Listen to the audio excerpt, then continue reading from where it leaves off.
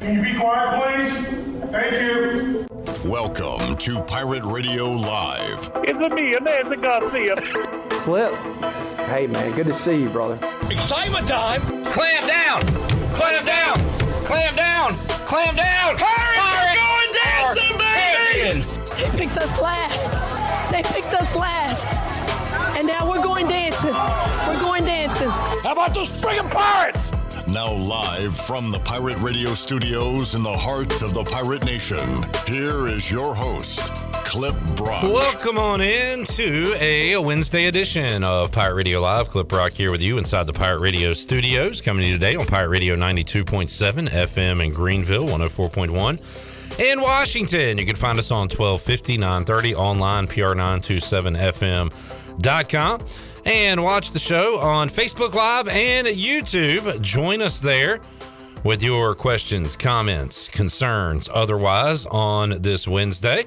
And you can be a part of our program. Going to have fun on this Wednesday with a few guests and a lot of discussion. It is game day. East Carolina baseball back in action after a couple of days off and a big midweek game. Pirates got a lot of big midweek games coming up the remainder of this season with ACC foes, in-state foes, ODU across the board. Today, it's Revenge Day against the Campbell Fighting Camels. Campbell took care of ECU earlier this season, the fourth game of the season, and now the Pirates will try to get their revenge. This will be game 2 of 3 against the Campbell Fighting Camels in this 2023 season, and today they will be playing in Fayetteville, Segra Park Field Stadium. There in Fayetteville, the official title of that venue is Segra Stadium. Coming up at 6 o'clock, it'll be Campbell and ECU. We will get the Campbell scouting report with our old buddy Chris Hemeyer, formerly of WCTI 12, formerly the voice of the K-Tribe, formerly the host of the U.S. Sailor Fifth Quarter Call-In Show. He'll join us here as the voice of the Camels and tell us about this team, tell us about the Campbell basketball team that came 2 minutes short of the NCAA tournament. They led UNC Asheville pretty much the entire way in the Big South Championship, and then Asheville went on a run at the end, were able to beat them. Asheville got hammered by UCLA in the NCAA tournament, but a good end to the season for Campbell basketball. We'll talk a little Campbell football as well with Chris Hemeyer, who will join us coming up later on in hour number 1. Hour 2, Soup Boy Patrick Mason will join us on the show. We'll talk a little soup. I cooked a dish last night involving soup that I want to tell Patrick and everyone about. And we'll talk Pirate football, spring football, baseball, and hoops, and more with Patrick Mason, who saw his Iowa Hawkeyes bow out of the tournament without much of a fight as they lost to Auburn. And I have a bone to pick with Patrick about that coming up in hour number 2. And hour 3, Stephen Igoe, Hoist the Colors, joins us. Haven't said anything about this, and this is not a joke. It'll be Stephen Igoe's last appearance on Pirate Radio. I know in the past I've joked a lot and said things such as that. Unfortunately, this is not a joke. This is for real. Igoe's last appearance on Pirate Radio coming up in hour number 3. So there's a little bit of breaking news for you. We will talk to Stephen Igoe, Hoist the Colors, coming up later on in today's program. Shirley Rhodes is here. The big dog, Glenn Griffin, is here because we got Scrappy Doo, Chandler Honeycutt, down in Fayetteville for the baseball game. And Scrappy Doo is a great name for Chandler. He's kind of like a mini me, a mini Glenn, and even sometimes a mini Shirley. He's like our Scrappy Doo around here. And also, at times, can tank a show quick. Wow, okay. Love you, Chan. Ellerby said, I kid because I love. Chandler's available to talk to like in hour 3, do a live look in at the stadium. And I just know Chandler does not want to do that because Chandler is what is he? He's very true. He's very pure. He's not good at BSing. I'll put it that way. Right, you get what you get. He has an innocence about him. He is, yes, Shirley. He has an innocence about him. And I could just see me going out there to him and, Chandler, give us an update. And he's like, we're here at the stadium, and and I don't know what to say. I don't want to. He has to kind of know what he's talking about, be informed. He's not very good to BS about something because he is so pure and innocent. So having said all that, I do want to check in with him in hour 3 just to see what kind of report he'll give us, like what he'll say. Solid. I'm kind of fascinated by what could come out of his mouth coming up in hour number 3 of today's show. But we're glad he's there. He'll get some video and pictures and updates and more. By the way, is Tyler Macemore around?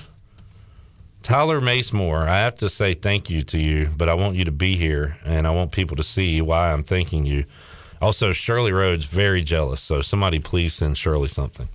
She is jealous that I received 2 New Era fitted hats today, courtesy of the mail and courtesy of Tyler Macemore. And see, I think it would be much easier to send me something because I am a snapback kind of girl. I don't wear fitted hats because I think they make my head look weird. Are you a hollaback girl or just a snapback girl? No, I ain't no hollaback girl. All right, Gwen. Wait, what's her name? Yeah, Gwen. Yeah. But, and if you follow my Twitter long enough, you know what I like. All right. It's not that hard. Shirley's on the jelly bus. Somebody send Shirley Whereas something. you, Mr., I'll take, whatever minor league hat that looks like fire, your way. I have a box fire going on. I would love something for the Savannah Bananas. I think that would be really cool. Kaz said, woo, I get excited when hats come in. Let me just go. I wish Tyler Macemore was here. Tyler usually is here in our YouTube. I don't see him yet. Let me grab these lids real quick. Got these this afternoon. Super jealous. He gets packages like this all the time in the studio. All the time is really pushing it. This is the first one I've gotten this year. Let me rephrase that. You get more than once you have received packages in this building that contain hats. From Tyler Macemore, loyal listener. Awesome stuff. The Winston-Salem Dash. And I love that it is purple, so I can wear it with a lot of my purple clothing. Yes, because you do like to color coordinate your hats. Black underbill, very nice, 7.5, perfect. And then I forgot what they call these, but I have one of the Wood Ducks. It's like the Latino heritage. Yeah, the heritage hat. Like heritage hats. Copa de Baseball. Copa de Baseball. Something baseball. like that. Something like that. Very cool. Very Miami. Very nice. So I cannot wait to wear these. Thank you so much, Tyler, for these. And if I got into this business not to make money or feed my family or support my family. We just all know hats. this. Yeah, so when the power cuts off because I can't afford the power bill, but I have all these awesome hats sitting around, I'm sure my wife will appreciate that. Oh man, thank you, Tyler. Awesome stuff, dude. We appreciate it. I can't say much. I mean, I have received some things. You wore a free hat yesterday. Well, you did work for that hat. I did work for that hat. Thank you very much. I hat. was very cold by the end of that day.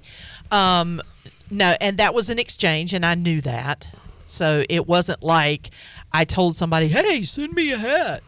I was told I would be given some swag in exchange for my services as a PA announcer, which I was going to do it for free anyway. So she didn't have to give me any swag. But the last time I got something was an Abby Wambach jersey. Bach.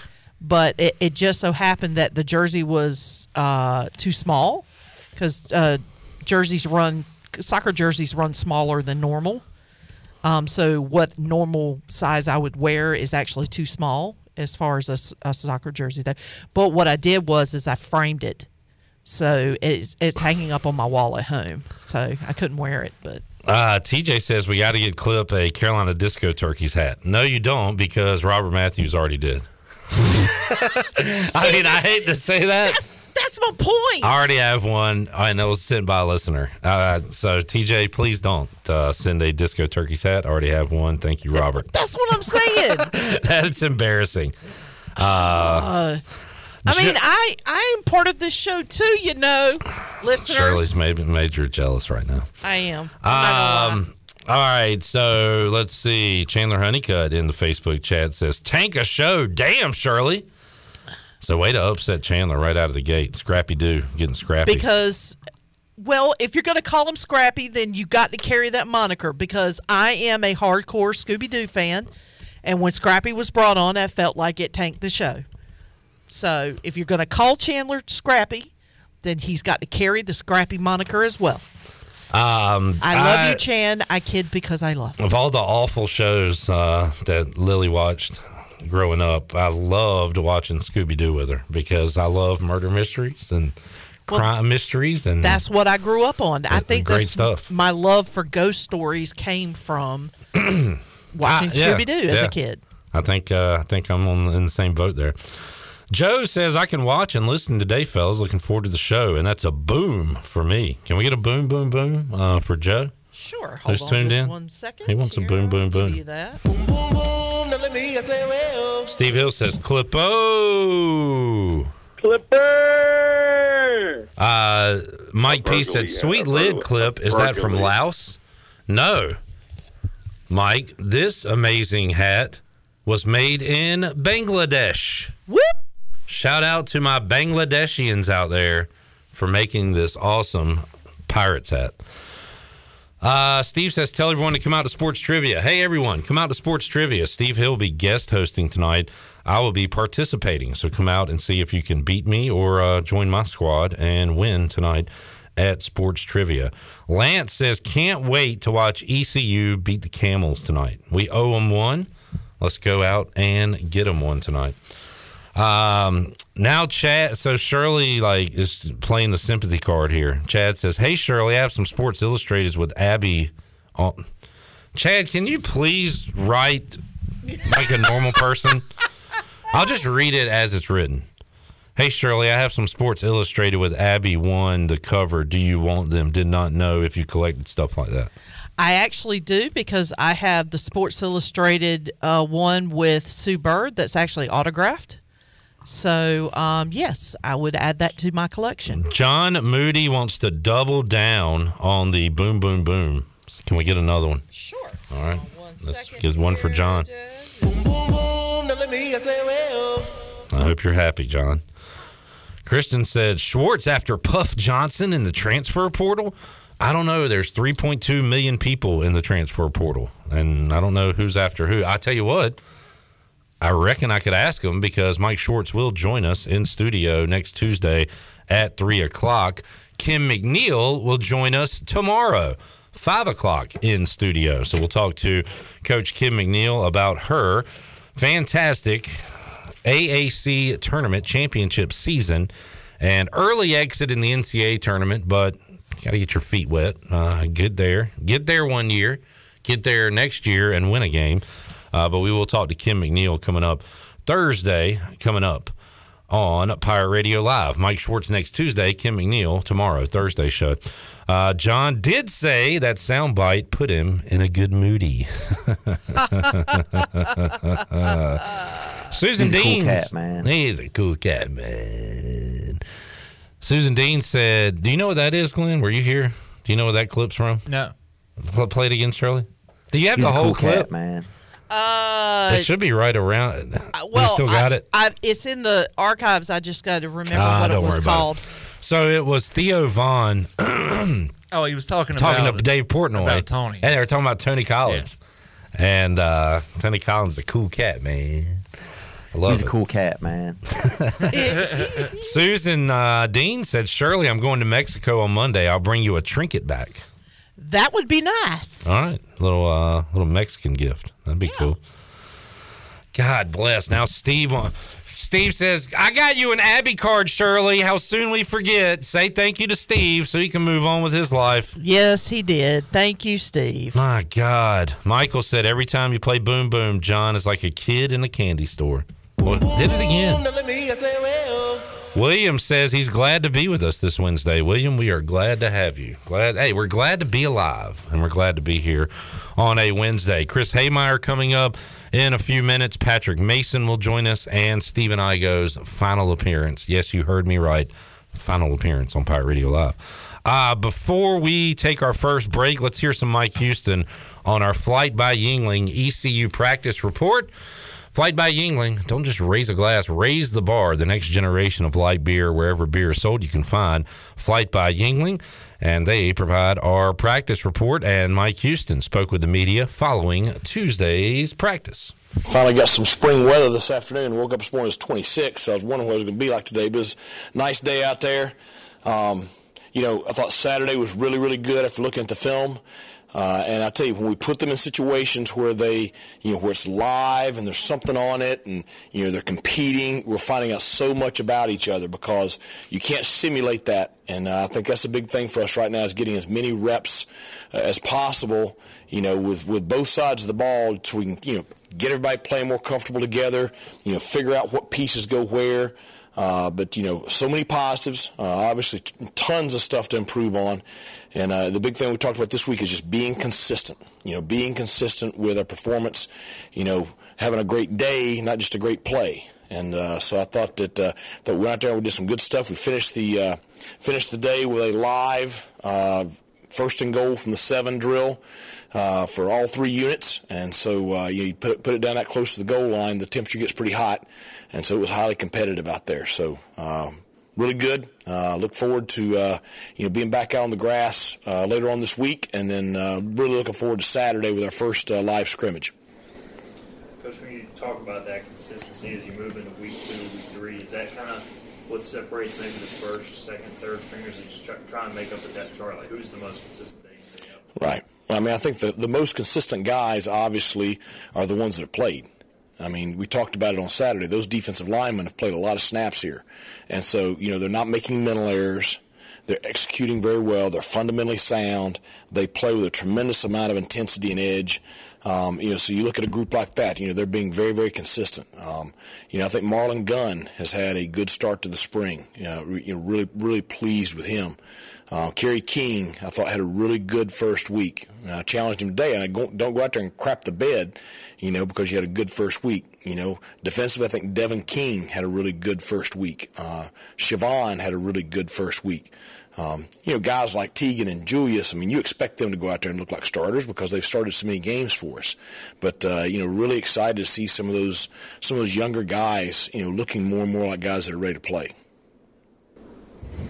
So many of the transfers you all brought in, especially defensively, probably still trying to find their way a little bit. But have any of those guys, kept you or caught your attention? Yeah, I mean, Dean Ash. My question on him was, would he hit you? He showed us Saturday he'll hit you, and so because he's a long, rangy, athletic guy, certainly he can cover a lot of ground back there. So it was good to see. Now the challenge for him is just stacking days together, really getting really sound with the scheme and assignment sound. I thought Ra really came on late in the week last week. So he and Kingston are battling it out there at the Sam position. I think you'll see a couple of those linebackers continue to improve as they get a better feel for the scheme. It's because you get a new scheme and it's fast in there in the box. I think those guys. I thought Gerald was very solid Saturday, transfer running back, and I think he's going to be a guy that's going to be able to help us. So I think we got several of the new guys that are contributing already. Do they seem to be handling install pretty well? I mean, only a few days into practice, but with the new scheme, is it? Well, I mean, I think the guys that have played a lot, I mean, they're handling it better than the ones that's new to them. So some of the guys that just got here, or some of the freshmen, they're struggling because you put in a lot so fast in the spring. So by the end of the week, we'll have most of our complete package on both sides of the ball in. So I think it's just like what we talked about with consistency. The guys that have played are handling it better than the young ones. All right, there's part of Mike Houston. We'll hear more coming up later on today's edition of Pirate Radio Live. Josh Thomas says, Clip Rock, don't crap the bed today. That's what I try to do going into every show. Just make sure I do not crap the bed or crap this chair. So that's my promise to you. No crapping in this chair today. Man, we've received a lot of love here early, and a lot of folks in a good mood on this Wednesday. And we're not asking for much, just 7.5 size fitted hats. And Shirley wants stuff from Mexico and the U.S. women's national team. And Glenn wants Star Wars and wrestling figures. Hold on. I said if you follow my Twitter, you know what I like. I'm leaving it open for people to decide what it is that they would like to gift me. Be that as it may, I'll only ask for one other thing. Give us some likes on YouTube. Some subs, will ya? Subs, likes. Why do we have all these people watching and saying all these great things and not hitting the like button? Let's go. Let's get on that. All right, let's take a break. When we return, Chris Hemeyer, voice of the Campbell Fighting Camels, will join us on the program. Get you ready for tonight's baseball game, talk Campbell athletics and more. When we return on Pirate Radio Live on a Wednesday, a feel-good Wednesday edition of PRL. We're back with you after this.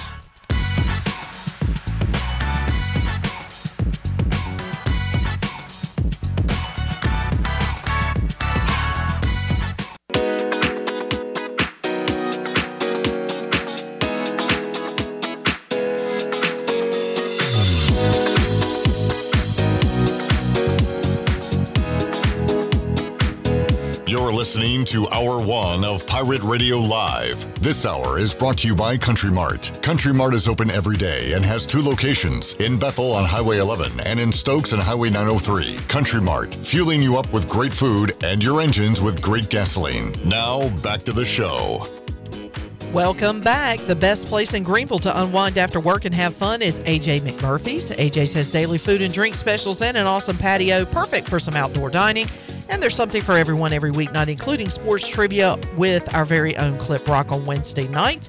AJ's has live music every Friday and Saturday with no cover and brunch every Sunday. Make today an AJ's Day. Now let's head back in to PRL. Here is Clip. All right. Are you missing the madness? I needed a night or two off, and now I'm about ready for more basketball, but we have to wait one more night. So how do you make a sports night out of this Wednesday? Well, come on out to AJ McMurphy's, play some sports trivia.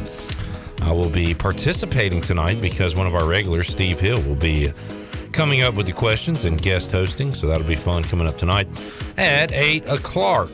All right, let's head out to the Pirate Radio Live line and get you ready for ECU Campbell coming up at 6 o'clock. Chris Hemeyer is the voice of the Campbell Fighting Camels, and he joins us today on the program. Chris, welcome back to Pirate Radio. How you doing, man? I'm great, Clip. Thank you so much for having me. I appreciate it. Yeah, I always enjoy the chats when East Carolina and Campbell get together on the gridiron, the diamond, the hardwood, whatever the case may be. And Chris, boy, I hate to start with the negative, but you could look at it as a positive as well. Almost reached out to you a couple weeks ago when Campbell had UNC Asheville on the ropes in the Big South Championship and had a lead for a lot of that game, and Asheville kind of flexed their muscle at the end. They had the most wins of any school in D1 basketball in North Carolina this season, and Asheville was too tough at the end. But, man, Campbell put up a heck of a fight after a fantastic run in the Big South basketball tournament. You said just that, Clip. It was a great run. Campbell, because of multiple injuries over the year, including their starter and the cog to their offense and Jesus Carvalero, they ended up finishing 7th. They did not have a bye in the first round. So that championship game was their 4th game in 5 days.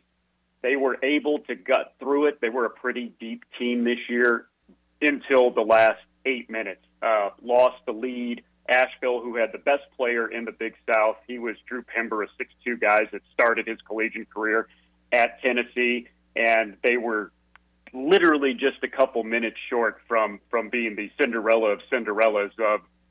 Everybody's been talking about FDU. They would have talked about Campbell getting into the tournament the way that they did. But good for Campbell to have some momentum. That was their last game in the Big South, and it's good to have some momentum after an up-and-down season because next year it gets a whole lot tougher, Campbell, in basketball and everything here in Campbell Athletics going into the CAA. So they'll have to match with UNCW and College of Charleston, and it's a different ball game there, but some momentum going into the off season. Yeah, really good league there. Enjoyed watching that tournament with Hofstra and those other teams you mentioned. Very, very good basketball league. Talking to Chris Hemeyer joining us today, and we're going to talk Campbell baseball because they are off to a great start this season.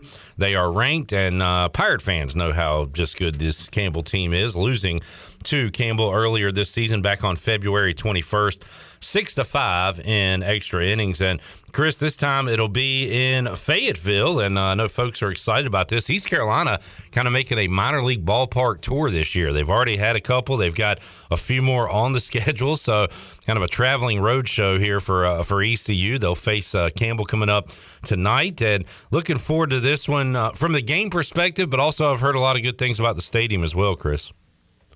The stadium's fantastic. Campbell won a Big South Conference tournament down there. If you haven't been there and you're anywhere close, or heck, make the trip down to Greenville, it's great. It's basically a AAA stadium without all the seating. They built the stadium, I think it's about half a decade ago now, and so they took all the good things that you have seen from new stadiums from the major leagues all the way down to the minors. It's a great place to watch a game. You can walk all the way around. It's right there in downtown Fayetteville, an area that they're revitalizing. So any seat you have in there is a good one.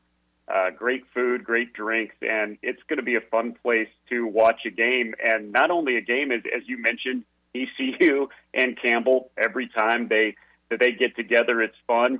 The past 10 years, they've both been pretty good teams. The past 5 years, they've both been really good teams, and this is a top 20 matchup clip, ECU and Campbell. Campbell coming in as 18th in the entire country in the latest D1Baseball.com poll. Chris Hemeyer joining us. Chris, you look at the numbers for Campbell, just astronomical on the offensive side, and something's got to give here. East Carolina's pitching has been dominant, especially on the weekend, but Garrett Saylor, who has thrown a lot of pitches for ECU in his career, has had back-to-back good midweek starts for the Pirates. So I say something's got to give. Campbell just put up a ton of runs against Winthrop. I saw those scores from Tulane and App State, 16-15 and 13-11, 17-7. So Campbell got some great pitching this weekend, but if they have to play a high-scoring game, they can win those two. It looks like you guys are just hitting the ball all over the place right now. No doubt. It's been a great start to the season for the Campbell bats. Campbell is first in the nation in on-base percentage, 15th in average. They also hit a lot of home runs. They're 12th in the country in home runs, and then 8 in walks. So they're doing a lot of things very well. They came into last weekend averaging nearly 11 runs per game. And this isn't your usual playing cream puffs over the first month of the season. The reason why Campbell is ranked, not only that they're 15-3, but they played some good teams and scored a lot of runs against some good teams. They've taken a series from Rutgers, who many think will win the Big Ten this year. They went on the road for a spring break, 10-day road trip, and took a series from Louisiana. I know Tulane this year is not the Tulane that ECU Pirate fans know in the past, but they swept a 2-game series with them, did the same with App. So they have been putting up these runs against really, really good teams. And against a team that they were supposed to beat soundly in Winthrop, they ended up putting up 33 runs in that game. They just seem to have everything going for them. They have guys that have been through it. This is a team full of guys that have been to NCAA tournaments. Campbell coming off their 4th straight trip to the NCAA tournament. Last year, they took on the number 1 seed in Tennessee. The year before that, they made it to the regional final against Mississippi State, who won the whole thing. So these are veteran guys, along with some transfers that have come in and really, really hit the ground running. They have 11 guys that hit home runs and 11 guys that have stolen at least 1 base this year. So things are rolling as of now. But again, that's why you love to see these two teams play each other, and why both coaches love to play each other every year, because this is a test. ECU is going to see a team like Campbell, if not Campbell, in a regional coming up this year, and the same goes for Campbell. Yeah, that's a great point, Chris. And looking at the schedule, that 4-1 New Orleans trip, very impressive. You mentioned Rutgers, 3 games against East Carolina this year, and then you throw in a few with Coastal Carolina. UNCW is on the schedule. You got Duke. You've got Duke a couple of times at North Carolina. And I mentioned UNCW. So this schedule, even outside of what you're going to play in conference play, that RPI, whatever you want to call it, is so important. Looking at strength of schedule, who you beat, who you lost to. Looks like Campbell has set themselves up for success and for a pretty good number beside their name once they get to regional play. No doubt. And Clip, Campbell has had to do that with Liberty and Coastal going out of the Big South Conference. The RPI and the strength of schedule inside the Big South Conference isn't a lot. So Campbell has had to stack these games to have teams like ECU and ACC teams and SEC teams on the midweek, and it has paid off. People forget in this run where Campbell has won 4 straight regular season Big South titles and been to the NCAA tournament 4 straight times. Campbell tripped up and lost 2 years ago in the Big South Conference tournament final, but still got an at-large bid that got them a 3 seed in the NCAA tournament. The reason that happened was because they had such a strong non-conference schedule. So it's something that Coach Hare and his staff intentionally do. And it's nuts. The other day, of course, it's way too early to mean anything, and Campbell fans know that. But the other day, someone came out with their projected regionals. Of course, ECU was in a regional that they were hosting in Greenville, but there was a Bowie's Creek regional on the board, Clip. A Bowie's Creek regional. And you know what? You can kind of look at this schedule and look at the competition in the Big South, and a lot of things have to go right, and Campbell maybe could lose 3 or 4 games on their way to it if they are going to get a regional. But that wasn't a pipe dream. That was a real website that put out a real projection that had a Bowie's Creek regional. A lot has to happen for it to happen, but that's the kind of season that Campbell has had so far. And again, as you know, being a baseball brand and a baseball name like ECU, they've been doing it for 20 years, of course, but Campbell is now known not only regionally, but nationally as a pretty darn good team that gets into the NCAA tournament and wins games. Yeah, that's awesome. I was going to bring that up, Chris, because, I mean, you've certainly got the ballpark for it and would be a phenomenal venue to host a regional. And that's one thing I think people really enjoy about baseball. It kind of strips it back to maybe how it should be, where everybody's got a chance and there's no, power and the levels that we see in football and basketball. And Campbell, East Carolina, has certainly taken advantage of that. As hard as it is to stay with the big boys in football and basketball, you can do it in baseball, and then you do it with a guy like Cliff Godwin. You do it with a good infrastructure and the culture he's built. But it's a realistic thing, and it's out there right now. Now Campbell just needs to continue to win and play good against these good opponents, and that could become a reality. That'd be awesome, because Chris, it's amazing that part of the reason we play these tough schedules at ECU and Campbell is just proximity, where we are with all these great schools around us. Right. I mean, no doubt. And Clip, as well as I did, ECU never going to the College World Series. Maybe you're cursed. Maybe there's a lot of reasons for that. You and I both know, all that aside, is the fact that ECU has been in such tough regions and such super regionals. I mean, you have teams like UNC, like an NC State, like a Coastal Carolina, that not only are the teams standing in your way, but they are the teams that have gotten to the College World Series and won the College World Series. And that's where it's been so fun, because Campbell and ECU, they really take advantage to the fact that they can just go, as you said, 60 miles down the road and take on a team from a Power 5 conference or not, that has not only been in the College World Series, but has won national championships. I still believe, much like what's going on at ECU, it's even more of a story of what has happened in Campbell. 12 years ago, Campbell had a facility that was their coaching staff and Coach Justin Hare, who has been here through the whole building process as an assistant coach and now a head coach. It was a glorified high school field. It had metal bleachers and just a couple of them. It had the press box on top of the concession stand. They came in there and were very intentional in a plan to build this program up to not only have them win the conference, but then to go to the NCAA tournament. Mission accomplished. They have done that with 4 straight NCAA tournament appearances, and they've done it by not promising guys something that this place isn't, but saying, hey, if you come here, this is a unique place, which is all about baseball. You can come here, get a degree, work on baseball, and look, now we can offer you this. You can go to the NCAA tournament.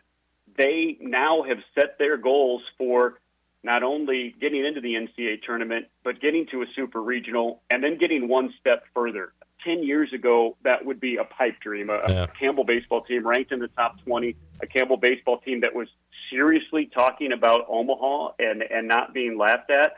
I don't have to tell you and the other Pirate fans how tough that is, no matter what the resources are, no matter what the coaching staff you have, no matter what the players that you have. A lot of things have to fall right to get that far. But Campbell is on the path, and this is the best team of 10 years of very good teams, and so it'll be interesting to see where they go.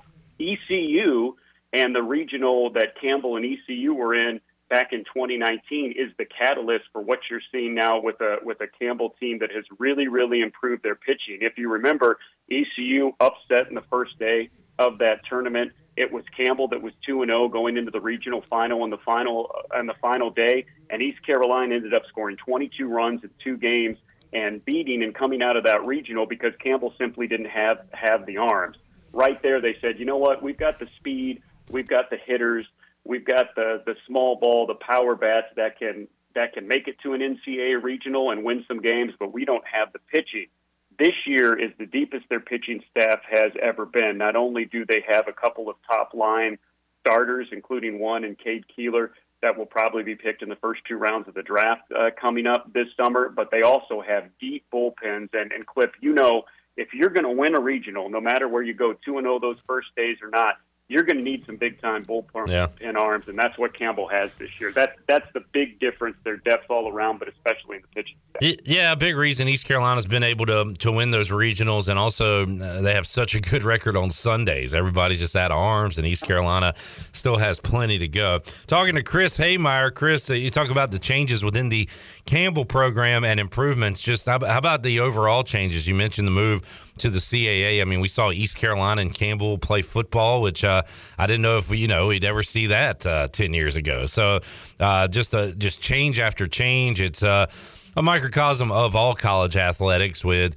coaches moving, schools moving, players moving. The only constant is change. So how are you handling all that there at Campbell? Just as soon as you get comfortable, another change happens, right? No doubt. This is a very positive change for Campbell. I know for ECU and the different realignments that they've gone through, it's not always a positive thing.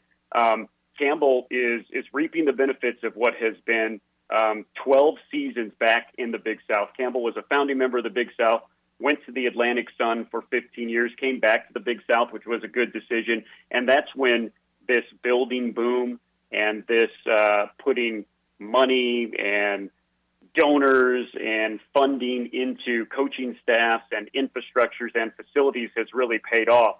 Campbell won 13 conference championships in the Big South last year. And because of that, when the CAA was going around looking for schools, it doesn't hurt to have a football team, which Campbell just got 15 years ago as well.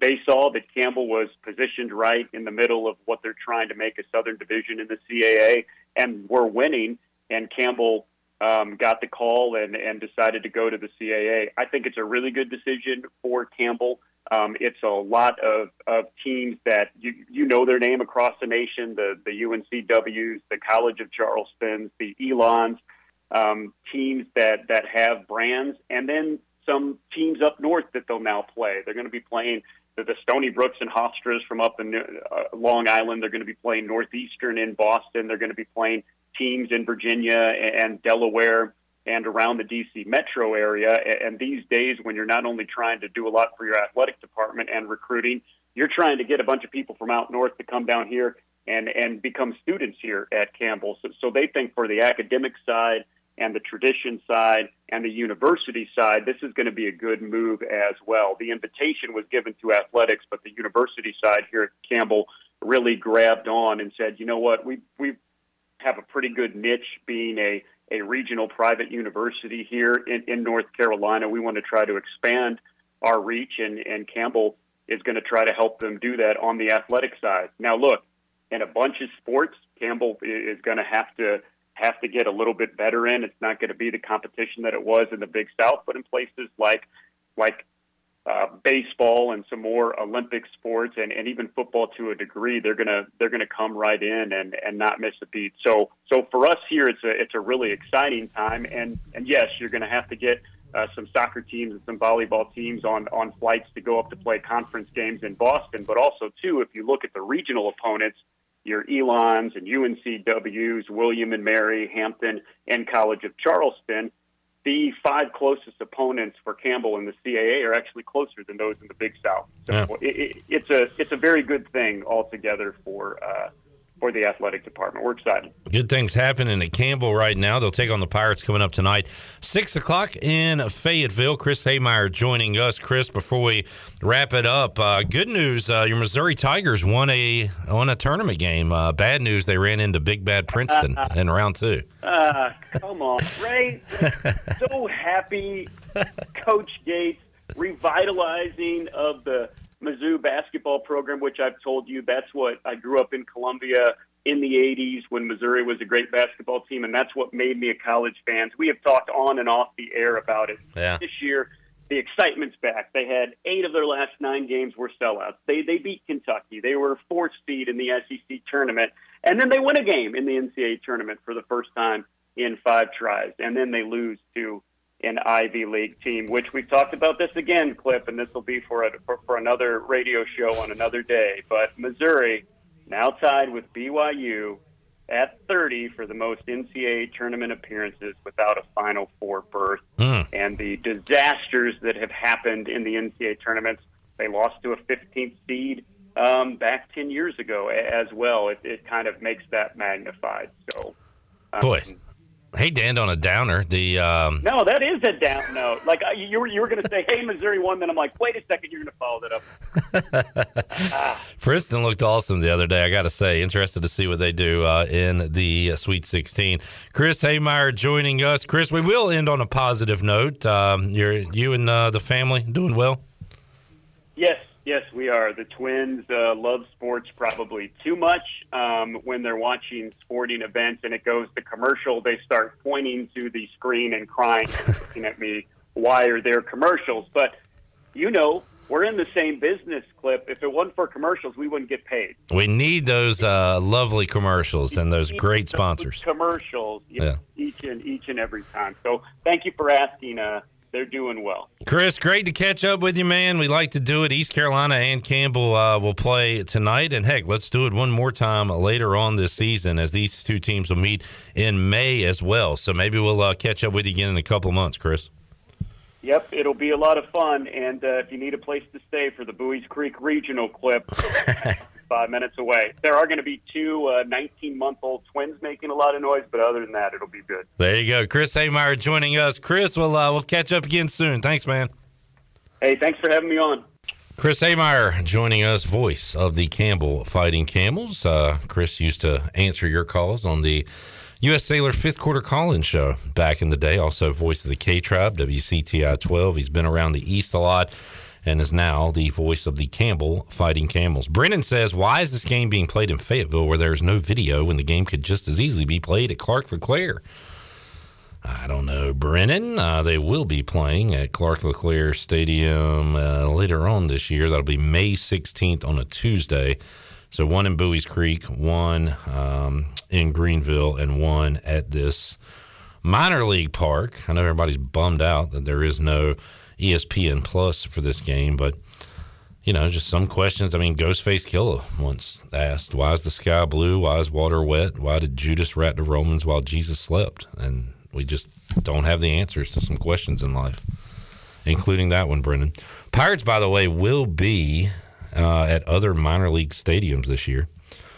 They already have, and they'll be playing, I believe we had a player on Monday say the ODU game. Yeah, Harbor Park in Norfolk. That'll be at a minor league park. And then they've got one in Charlotte as well coming up where they will play the 49ers at Truist Field. So they're They're like the Savannah Bananas at this point, the ECU baseball team, traveling all these minor league parks. We were supposed to play one. Weren't we supposed to play one in Kinston, Glen, like a couple years ago? Was it the COVID year? I think COVID got that. Or was it just talked about? I think it was the COVID or weather got that one.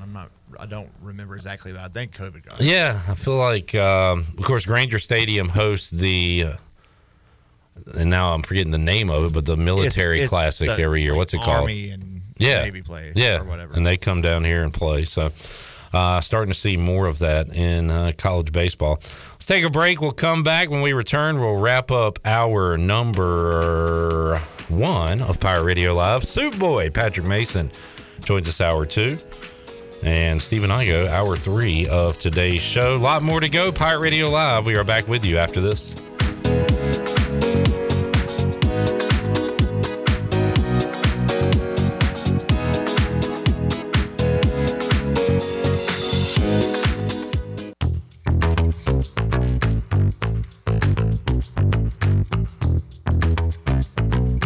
You're listening to Hour 1 of Pirate Radio Live. This hour is brought to you by Country Mart. Country Mart is open every day and has 2 locations, in Bethel on Highway 11 and in Stokes on Highway 903. Country Mart, fueling you up with great food and your engines with great gasoline. Now, back to the show. Welcome back. Hey, watch all of Pirate Radio's local programming on YouTube Live. You can watch Pirate Radio Live Monday through Friday from 3 until 6. And, of course, during football season, you can watch the Bud Light pregame tailgate in the U.S. Cellular 5th quarter on game days. All you got to do is go to YouTube, search Pirate Radio TV, and click on that subscribe button. And while you're at it, click the like button, too. Now let's head back in to a Pirate Radio Live. Here is your host, Clip Brock. ECU baseball in action tonight against Campbell, and a Fayetteville Pirates softball team in action at 5 o'clock on the road at UNCW. We'll have updates for you throughout the show in hour number 3 right here on Pirate Radio on our Buccaneer Music Hall scoreboard presented by Dub Buck. Dub Buck. NCAA tournament action resumes on Thursday. Cannot wait for the doubleheader in Las Vegas in the West. Arkansas, UConn's going to be an absolute war. And then after that, Gonzaga, UCLA. First game to tip off will be Michigan State, K-State.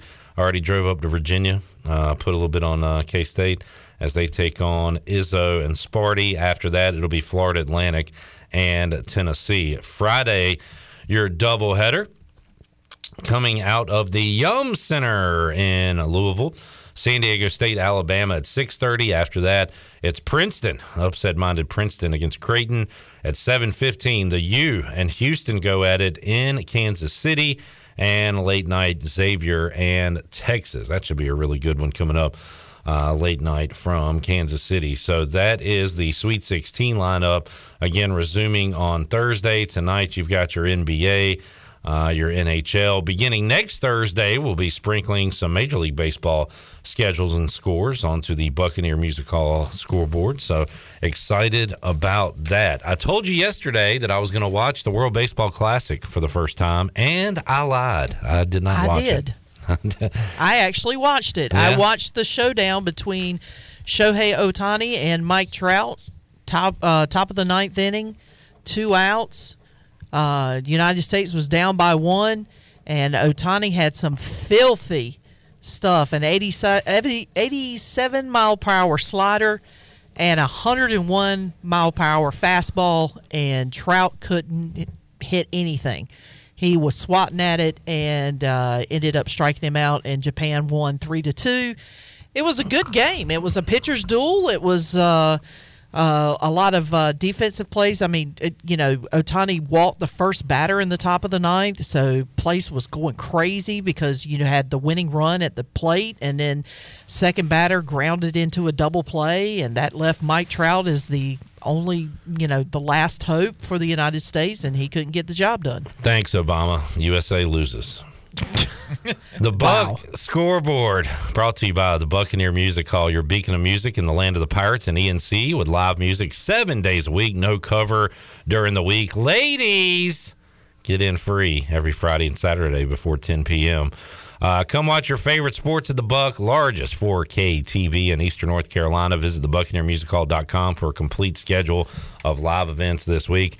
See and be seen at the Buck. By the way, the NCAA tournament coverage for us here on Pirate Radio begins tomorrow night immediately after the show at 6 o'clock. Cannot wait for Thursday night. Arkansas, UConn is going to be awesome.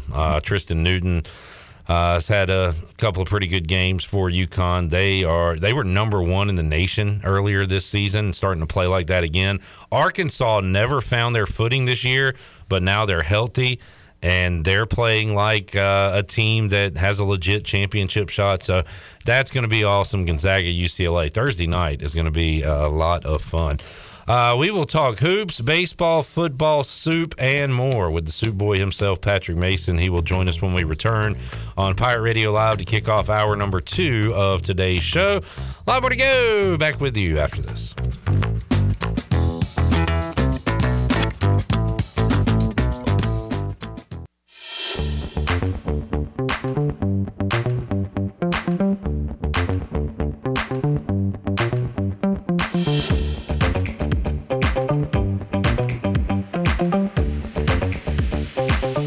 You're listening to Hour 2 of Pirate Radio Live. Do you need custom t-shirts, apparel, or promotional items for your business, organization, or event? Keep it local. Print it local with University Sportswear. Contact them today at universitysportswearenc.com. Now, back to the show. Welcome back. Thinking about takeout tonight? Familia can make everything real easy for you with a great selection of Italian food and more. Visit familianc.com to see the full menu featuring pizzas, pastas, salads, and homemade desserts. Place your order online or call 689-6330, and Familia will have your order ready in their convenient drive-thru window for pickup. Finish up a busy day with a great dinner for yourself or your family from Familia. Familia on Fire Tower Road near Pitt Community College. Now let's head back into Pirate Radio Live. Here's your host, Clip Brock. By the way, Shirley, for those asking, Familia does have Italian chicken soup as well as soup of tomorrow. It says soup so fresh, we have not even made it yet. Ask your server about the selection. So for soup heads out there, there is soup available at Familia. Future soup. And yes, that's right. It's like astronaut soup. It's great. Patrick Mason is a bit of a soup head. He joins us here on the show. Hello, Patrick. Hello. Good to see you. Yeah, I'm always interested in my next soup adventure. Yeah, I love that we have made you into like a soup connoisseur, and Mike P has a soup question we'll get to in a moment. But first, last night I wanted something hearty, somewhat healthy, but just a good man meal on a Tuesday night. And I went to the stove and I got several ingredients, including cream of celery soup. Okay.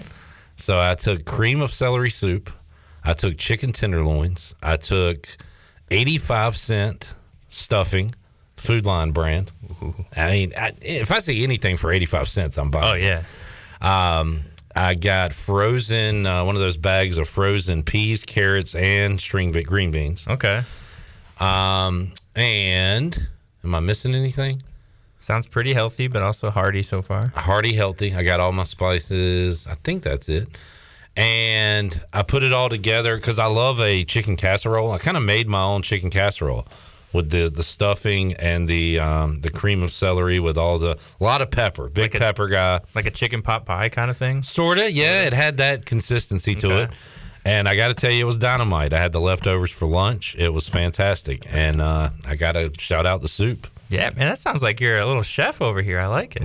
They call me Little Chef. little Chef. Little Chef. So there you go. That's my soup story for the week. Mike P. We'll go ahead and get the soup stuff out of the way. Question for Patrick. When does a soup become a chili? Ooh. You know, that's a good question. I think maybe if it's just, I think chili, at least for me, it's like more meat than anything else. Yeah. Soup is more like kind of brothy or has some sort of, I don't want to say sauce, but you know what I mean, like a broth. There's a thickness factor to chili that you don't have with soup. Yeah. Chili's very, very hearty. I mean, soup can be hearty as well, but... Big dog like it thick? Big dog like them thick. All right. There you go. Chili man. Because you can't put soup on a hot dog. But you can put chili on a hot dog. If you put soup on a hot dog, then you're you might need to get locked up. Gross. That. Yeah. That soggy bun. Even I wouldn't do that. Yeah, not a fan of the soggy buns. All right, P. Mace. Let's do a quick, because you asked, you said your bracket's probably ruined and everything. Let's do a quick update on the brackets. Can I get some music? Just in case things have changed since Monday in our bracket standings. Jenny Shelton in 10th place with 25 solid points. Brian Bailey in 9th with 28. Big Dog and Intern Carson have 32. Mully with 33. Chandler tied with Bryce Williams in 6th with 34 points. Wes Hines with a solid 35. Hunter Ellerby, former champion. Stephen Igoe and Patrick Mason all sitting at 37. Morgan Ayler's Jonathan Ellerby at 38. Shirley at 39. And then we have to go 40, 41, 42, 43, 44, 45. Clip Brock in first with 46 points. So, Patrick, your thoughts? I thought I'm doing a little bit better than I thought I would be. Everybody is pretty trashed. It was just a bloodbath when a lot of those, top teams went down. Not like I had Purdue going that far, I don't think, but Arizona getting wiped out. Arizona killed me. Had them in the championship. That hurt. There was a few like that where you're like, oh my goodness. Providence doing their thing for 2 games in a row. I think even I got to see who anybody has left in, is it the East? Because I had Duke coming out. I know some people probably had Kentucky. I don't know how many Purdue believers there were. Kansas is gone. But that bracket, is anybody going to have a Final Four team out of the East? And looking at it right now, you've got Kansas State and Michigan State, as well as Tennessee and FAU. I doubt it. Maybe someone had Tennessee doing something. Yeah. But I can't imagine picking anyone else. Bryce randomly had Kansas State in his championship, so he needs to get some more good play from that little guard, Noel, who was just phenomenal against Kentucky on Sunday. Looking forward to Thursday night. You can hear the action right here. Our coverage time begins right when we wrap up Thursday at 6 o'clock. You can check out Michigan State, K-State, Arkansas, UConn, FAU, Tennessee, and Gonzaga, UCLA. That is an awesome night of basketball. Patrick, we'll be talking basketball Thursday, 5 o'clock, with the head coach of the ECU women's team, Kim McNeil, talking about her stellar season, the amazing run in the AAC tournament, and then the game against Texas, which did not go the Pirates' way. Texas was not only too big inside, but also great from 3. Yeah, it was a great mix. Yeah, they had. I saw a quote from their coach, and he said, East Carolina ran into a team that I was proud of. And that's, right? Did he kind of nail that on the head right there? They played phenomenal. And East Carolina, let's be real, the first quarter, they really stuck with them. I thought they played well. But they just, Texas had, like you said, everything. Inside scoring, hitting from 3, running the floor. There was nothing much you could do. They did everything great. 2 nights later, that same coach had to apologize to Texas fans. He, at the podium, he apologized to the University of Texas and all Longhorn supporters because they got ripped apart by Louisville. Yeah, and it was hard to imagine that coming, just the way they looked. It was pretty great. And they had everyone, or most guys, girls back healthy, and they just looked really good. Yeah. So we'll we'll do a season wrap-up and look to the offseason with Kim McNeil coming up Thursday. Next Tuesday, 3 o'clock, Mike Schwartz will join us here at the table and talk ECU men's hoops. And I saw where we had another departure from the roster today. I believe it was Jackson Ellingsworth entering the portal. I saw Patrick. Yeah, I saw that as well. And like we said, right? More of these are just going to start trickling out as the tournament goes on and as more teams. And I don't know, I just figure that a lot of these boosters and people with deep pockets are going to watch the tournament and say, man, I want that, or I want this to continue, and they're going to keep donating, and they're going to just have more money to throw around, and it's just kind of the nature of what's happening right now. Mass exodus is everywhere, including North Carolina. Puff Johnson decides to pass, to use the joke that everybody's used today. Armando Bacot is staying for his 8th year at North Carolina. Man just loves college. He's getting NIL money. He's the big man on campus. He may not have a bright NBA future ahead of him.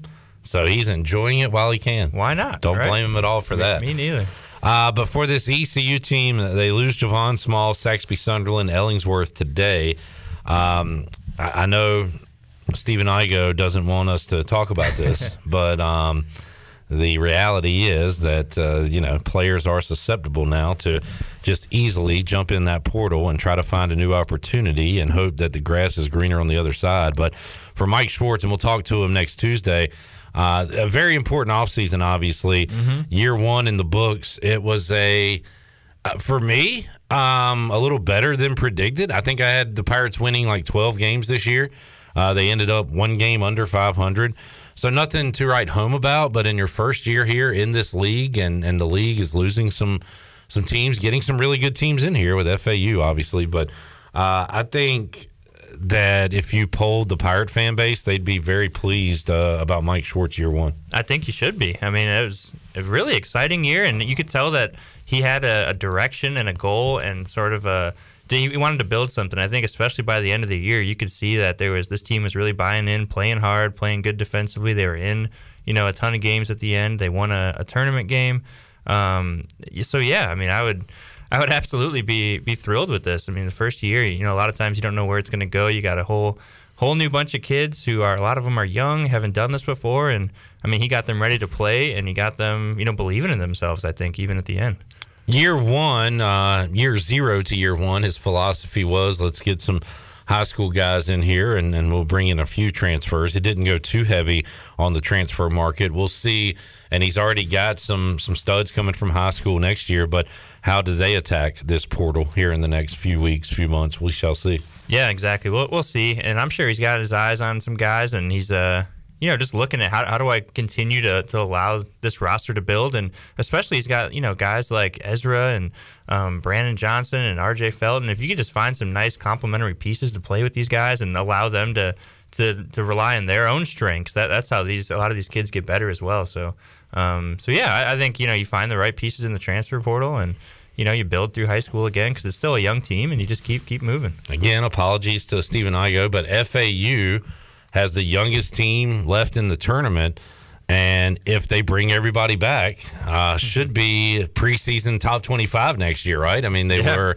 like 33-3 now or whatever, trying to pull another upset against, which, have they really pulled an upset yet? The line against Memphis was like 1.5. They were double-digit favorites over Fairleigh Dickinson. Yeah, that was a nice draw. Now they have Tennessee, but you got to think that this team, if they can keep everybody, including their coach, May, then they should be, one of the teams that is going to be a front runner to win the league next year, along with Memphis. But, somebody's going to come after their coach. I said it yesterday. Because coaches are moving all over the place now. I looked at it yesterday, the NCAA men's basketball front page on ESPN.com, and read the headlines. And let's see. So Patino welcomed at St. John's. Arizona's Krisa, however you say his name, he is entering the portal. Wow, UCF freshman Hendricks declaring for the draft. There you go.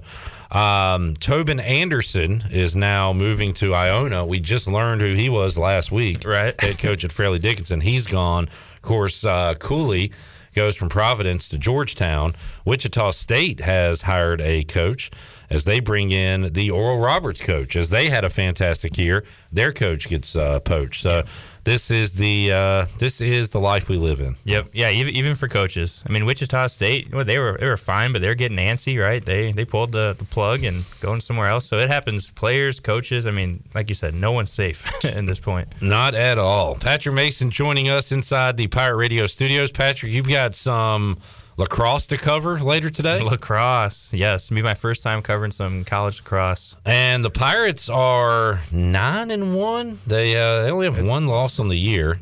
Let me look up their official record. 8-1. Hopefully I am reading into the future and they pull an upset today over the Duke Blue Devils, but that is at 5 o'clock at Johnson Stadium. So we'll let Patrick out of here in about 30 minutes so you can head over there. So this will be your first time out there? Yeah, first time. I figured I'd, come check them out. I mean, they're playing well, and I think there's got to be a cool story there. I mean, like I said, they're playing really well, and I think there's just not like when you think of lacrosse in the area, I mean, I can't imagine too many high schools have lacrosse teams. And I think it's growing, but it's certainly not. When I was a kid, it was not a thing. Right, me neither. So yeah, I just figured it's kind of fun, and they're playing really well. So why not? It's a Northeast sport, so they didn't play it around your parts where you're from. I think they had a club team at my high school, maybe when I was a senior. Yeah, but yeah, it wasn't a thing. My favorite part is when they score and they all have to like freeze and drop the stick. That's what I mean. I'm kind of curious to go out there because I really don't know what I'm watching. So I'm gonna both learn about the sport itself and also kind of learn about this team and the rules and all the rest. But I'm excited. Pirates 8-1, taking on the ranked Duke Blue Devils coming up today at 5:00. And just so you know, Patrick, the reason why they drop the stick is so that they can check. The referee will come over and check and make sure that the stick is legal. It's like the depth of the net. It's the depth of the net and the way the ball rolls off the stick. So he goes through and checks every single stick. Every time they score. Is it just the goal scorer stick? Or yes. Yeah. I mean, they do a stick check before the game, but they also do it so whoever scores a goal, they drop their stick and the referee will come over. They'll pick it up, they'll inspect it, and they'll put the ball on the backside of the net and do this weird test, and then if it passes the test, they hand the stick back and the goal stands. That seems excessive. It does seem a little weird. Just because it's not like the person. Say if you score 3 goals, does your stick get checked 3 times? And are you? Yep, switching it's every. But I mean, it's not like you're switching out your stick. So if it's but it has. Mike P, you're a lacrosse guy, yeah, right? Like I said, I'm out of my depth here. I'm sure I don't know what I'm doing, but. Mike, I'll try to look it up exactly. I mean, I fully intend to ask someone when I'm out there and to help explain to me this. But yeah, I mean that's something that I would like to learn. And I don't know. I guess you'd figure, hey, if it's checked once, it should be good to go. But maybe not. All right. Why do female lacrosse players drop their stick after a goal? This is done after collegiate lacrosse games. The legality of the stick: pocket too deep, too many strings. They can request a stick check. They need to drop it immediately to avoid tampering. If they happen to check it, it's illegal. The player will have to switch stick. Goal will not count. It's like a test. Pencils down. So, we went through the steroid era, the too much pine tar, too much, Sammy Sosa. Yeah, sticky stuff on a baseball. Cork bat. Yeah. Mike P says calling for stick checks is done by the coaches in the men's game, and it's considered a jerk move. Maybe it's like an unwritten rule in men's lacrosse. Interesting. Okay. I feel like you only see that in baseball, too, where you get the coach saying, hey, go check that guy's belt or go check that guy's hat, Yeah. And everyone gets all up in arms like, oh, you're slowing down the game. What are you doing?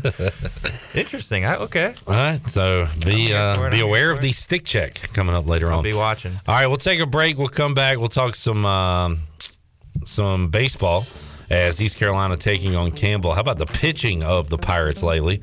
It has been fantastic. We'll discuss that and more with P. Mace, Patrick Mason. He joins us on the other side. Back with you after this.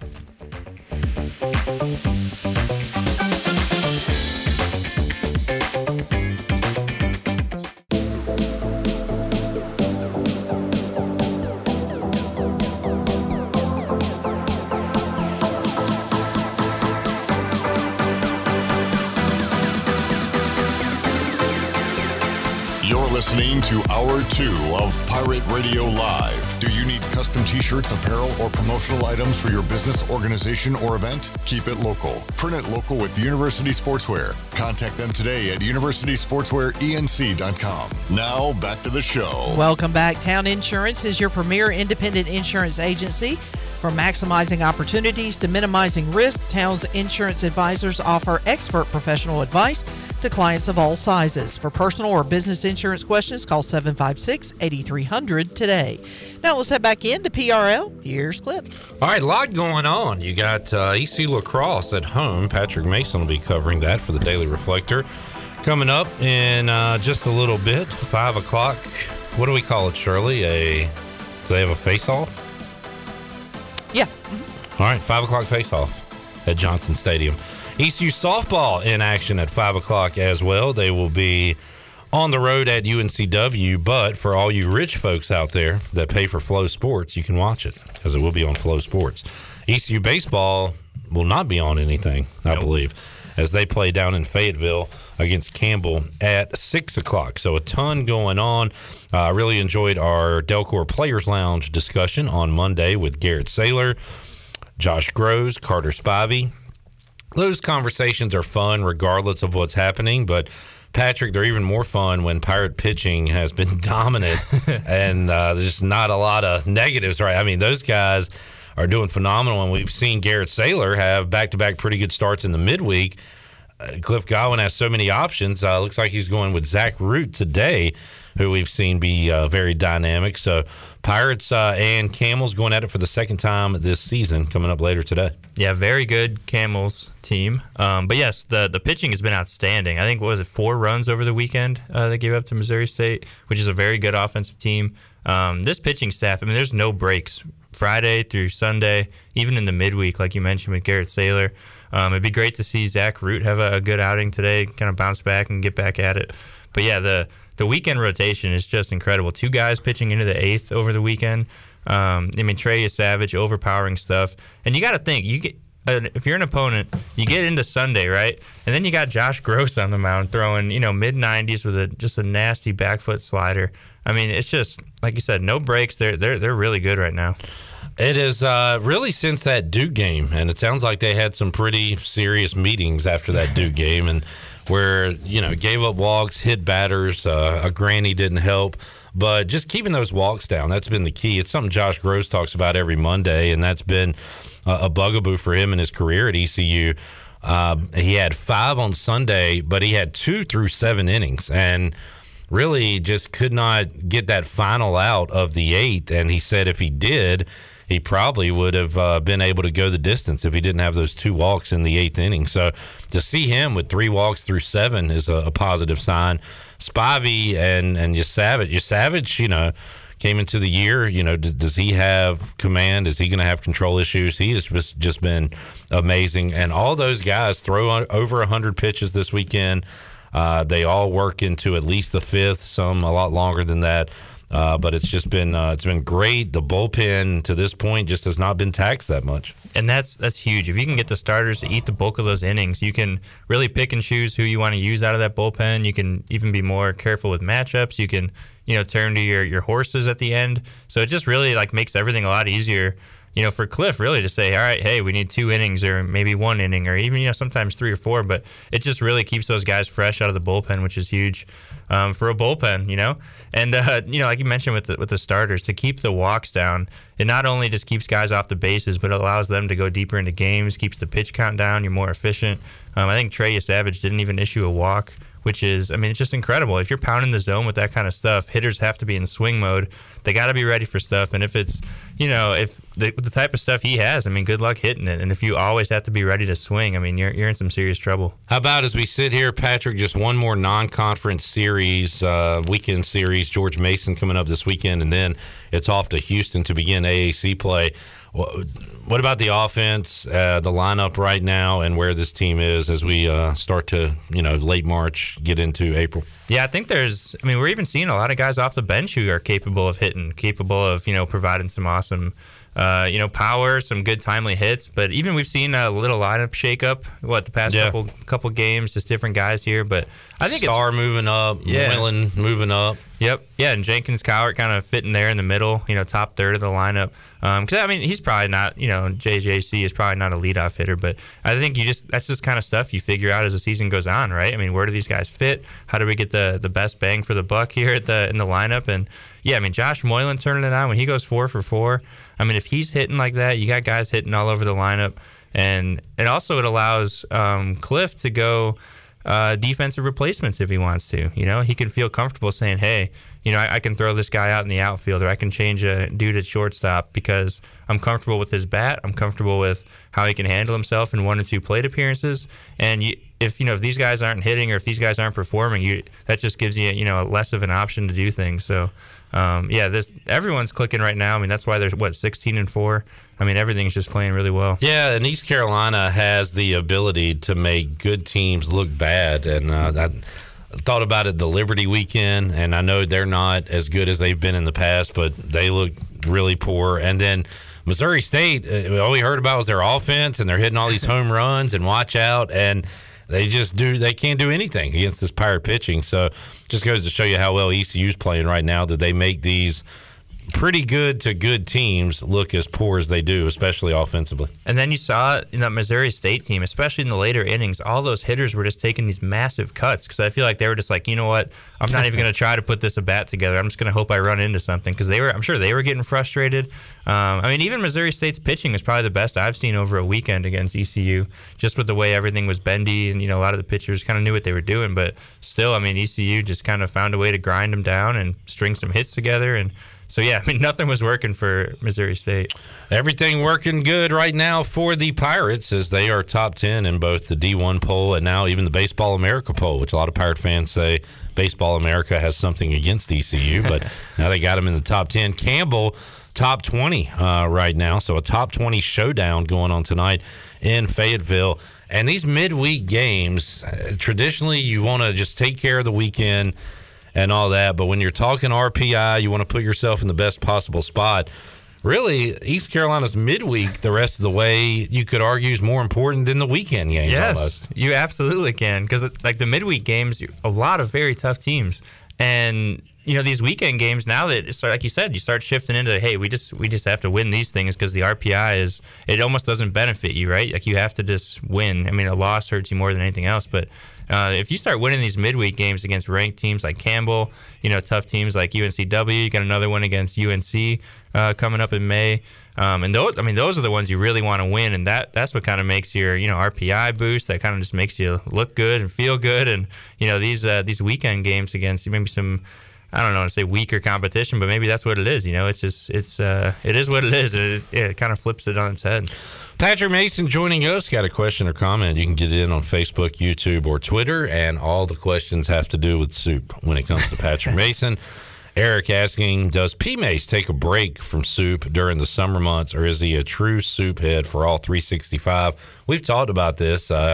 You like your soup on the beach on a hot day? I think we made that up, but we made that a thing. But Patrick, you'll go soup in the summer, right? I do. Summer soup? Weather does not affect my eating habits. So if it looks tasty and it's 100 degrees out, I'm going for it. And I love a nice pasta salad in the summer. Maybe we could incorporate some cold broth under that and make a cold pasta soup, summer soup. Interesting. Oh, I saw your face there. My God, the disgust on your face when I suggested that. Cold soup is just not a thing. It doesn't. I don't know. I don't know if I can get behind cold soup. Somebody commented last week. We played Kim McNeil. Kim McNeil, did she meet with the media before heading off last week? She did. And we played that, and somebody said you could hear the voice of Kim McNeil quiver when Patrick Mason asked a question, because you're so, I guess that you and Cliff getting into it earlier, now you've been painted as this guy that just is intimidating to all the coaches. That's hilarious. Man, me and Kim McNeil have a good relationship. I know, it was a joke. Right, but that's actually really funny. 100% a joke. Like tonight, if you asked, I guess, Coach Barnes a question after the lacrosse game, please don't intimidate her. Yeah, I'll try. Yeah. She might come after me for having a lack of lacrosse knowledge too, though. So you never know. I think she is trying to grow the sport and grow interest and knowledge. So she'll be very happy to see you out there covering her. We've had her covering it. We've had her on this show, the Brian Bailey Show, as it's trying to make it a thing. And it's when we had Zach Maskovich, old buddy at Channel 9, before heading off to Orlando. He's from Maryland. And that's like the lacrosse capital of the world or whatever. Oh, sure. When you get up there to the Northeast. So they knew a lot about it. We don't down here, us dumb Southern bumpkins and you cozy Midwesterners or whatever. There you go. Don't know a lot about I'll take a cozy lacrosse. Midwesterner. I'll tell you what, I'll take $15 you owe me for betting on Iowa the other night. Hey, I always just move them one over. I had no faith in this team. And I'm actually glad. I mean, this team was just rough at the end. I'm glad I don't have to expend any more energy. I hate when fans say that. I hear you, but you're glad they lost. You're not glad they lost. No, but I don't want to have to go through that just, what are we doing for 3 hours? And it's like with the Bulls right now. I don't want them to make the playoffs. I don't want to watch this. What are the Bulls doing? I haven't looked at the NBA standings in 2 months. I don't know. They're like dead last in the East. It's possible. Michael Jordan's even trying to get out of there. Yeah, Jordan's gone. Let's see. Like the Bulls are a play-in. They're going to be in that play-in right, deal. and it's like, why? Yeah, but I'm gonna have to watch it, and so that's where it comes from. I just don't want to do it. Yeah. Well, you haven't had to worry about that with the Bears. No, you just know what they are. Yeah. They are stocking up picks right now. We need to. Looking forward to my Friday chat with Tony Dunn about the Panthers because they have been very active here of late. I saw something on Twitter yesterday. It said, how many of the 32 teams would Cam Newton start for today? I have an answer for that. 0, because he's available, right? He's not dead. Right. It would be 0. He's still alive. He's still available to join a team. If he could start, he would start, right? Yep. So I'm going 0. Yeah. Am I saying Sam Howell's better than Cam Newton? I don't know. Maybe. But there's more that you don't know about Sam Howell, and there's we already know what Cam Newton is. Yeah, and if he could start for a team, he would because, again, he is especially at that position where the NFL is so thirsty for any sort of capable quarterback. They're going to exhaust all options, and if your name's not getting called, you can't play. Yeah. Some moves made today in the NFL, the Jets and Chiefs and Browns involving in swapping receivers. So Mecole Hardman goes to the Jets. Elijah Moore goes from the Jets to the Browns. I am contemplating on what to do with Garrett Wilson in a keeper scenario with Aaron Rodgers throwing to him and the year he had last year. I'm thinking of keeping some stock in Garrett Wilson. I could see him having a big sophomore season there for the Jets. So keeping an eye on that. As much as I despise Aaron Rodgers, he does make receivers look good. So what are your thoughts as a Bears fan on Rodgers out of Green Bay? I'm thrilled he's getting out of the division. I talked to Packers fans, and I just don't think, especially ones my age or especially younger, they just don't know how good they've had it. And you can relate to this, right, being a Bears fan. I mean, since my football watching life, which is mid-90s, early to mid-90s, they have had an all-pro quarterback, a Super Bowl quarterback. Yep. Now, the only one won a piece. You could argue that they should have done more with two legends like Brett Favre and Aaron Rodgers. But that's what they've had. Look at what I think our two teams, along with the Browns and maybe the Jets, that's an example of what you have when you don't have that stable quarterback. Right. It's the most important position in sports, and I think the Bears are, if not the only team, maybe one of two who's never had like a 4,000-yard passer. That's right. It's insane. And then, I mean, the Packers, like you said, they've had it for, 30 years of just all-pro level quarterback, just the best quarterbacks in the league. Legitimately 30 years. Yeah. At least. I remember kind of the Magic Man for Green Bay and when he was replaced by Brett Favre. And then since then, it has been they are due for 2 decades of crap quarterback play. Yes, they deserve it. Not only are they due for it, they deserve it. Yeah, you got to know how the other side feels. And so now we're starting to see Green Bay go down and the Lions go up. There's a lot of Lions love. Yeah, it's like I think they're the favorites in the NFC North. No way. They've got to be. Let me see if they got. Because I don't know what the Vikings. You don't even know if they know what they're doing. They got Cousins. But still, you've already saw how that tops out. What's the ceiling? We've already seen that ceiling. Yeah. Bears aren't ready yet. Packers with Jordan Love. It's like who knows? I don't see odds here, but there's got to be. I would Super Bowl imagine odds it's the Lions. At least they have 2 first-round picks, 2 second-round picks. I mean, Jared Goff he's not super exciting, but they can put up points at home. I mean, it's weird to say, but the Lions, they might be good. All right, let's see what they got as far as the highest Super Bowl. The Lions plus 2,500. That's not bad. The Vikings are 4,000. Right. Bears 5,000. Did I miss the Packers? They got to be up here somewhere. I wonder if they're just not listed because the quarterback's in doubt. Packers 2,800. Okay, 28. So the Lions are the favorite in the North. Yeah. And so they're going to be the division favorite going into this year? Yeah. That is crazy. I mean, they have 2 first-round picks as well. They're just going to reload. And they've got the kneecap biter, Dan Campbell. Yeah, I got to be honest. I don't know if he's the coach to take him there. I didn't think it would work. He cries every game. Like I tell you what, the players love him. Yeah. And if he can have smart people on offense and defense around him, then they can do it. Yeah, if he can be like the motivator kind of guy, and then you can have some smart people as your coordinators and assistants to help foster, some actual football going on, I think it can work. This is crazy to say, too. They have the only Super Bowl experience out of the whole division at quarterback. Jared Goff went to a Super Bowl. Man. Now, he did, they scored like 3 points. Yeah, he didn't play well. But he's got there. Super Bowl experience, and none of the other teams can say that about the QB position right now. Wow. So the Lions, who would have thought? Yep. How you feel about Fields? I feel good. I'm really excited. I think this is a very big year for him and even the Bears, just to kind of see, is this our guy for sure? He's got plenty of options to throw to. Hopefully they can, just retool that offensive line a little bit. But yeah, he's so exciting. Like, he's an appointment television on Sunday. When he's playing, you got to watch. He's going to do something crazy, and I just hope it translates to wins. Yeah. Patrick, thanks for hanging out. We'll let you head over to Johnson Stadium and check out some lacrosse. Sounds good. Thanks. After the game, if you want to stop by, AJ's will be there. Oh, that's right. Yeah. Wednesday night. Trivia? Man. Yeah. And by the way, Steve Hill is guest hosting tonight, which means I'll be participating. Ooh, okay. Join the squad. Other side of the glass. Okay. Come on out. So we got that going on tonight at AJ McMurphy's. All right, let's take a break. We'll come back. More to go. We'll wrap up hour number 2 of Pirate Radio Live. Back with you after these words.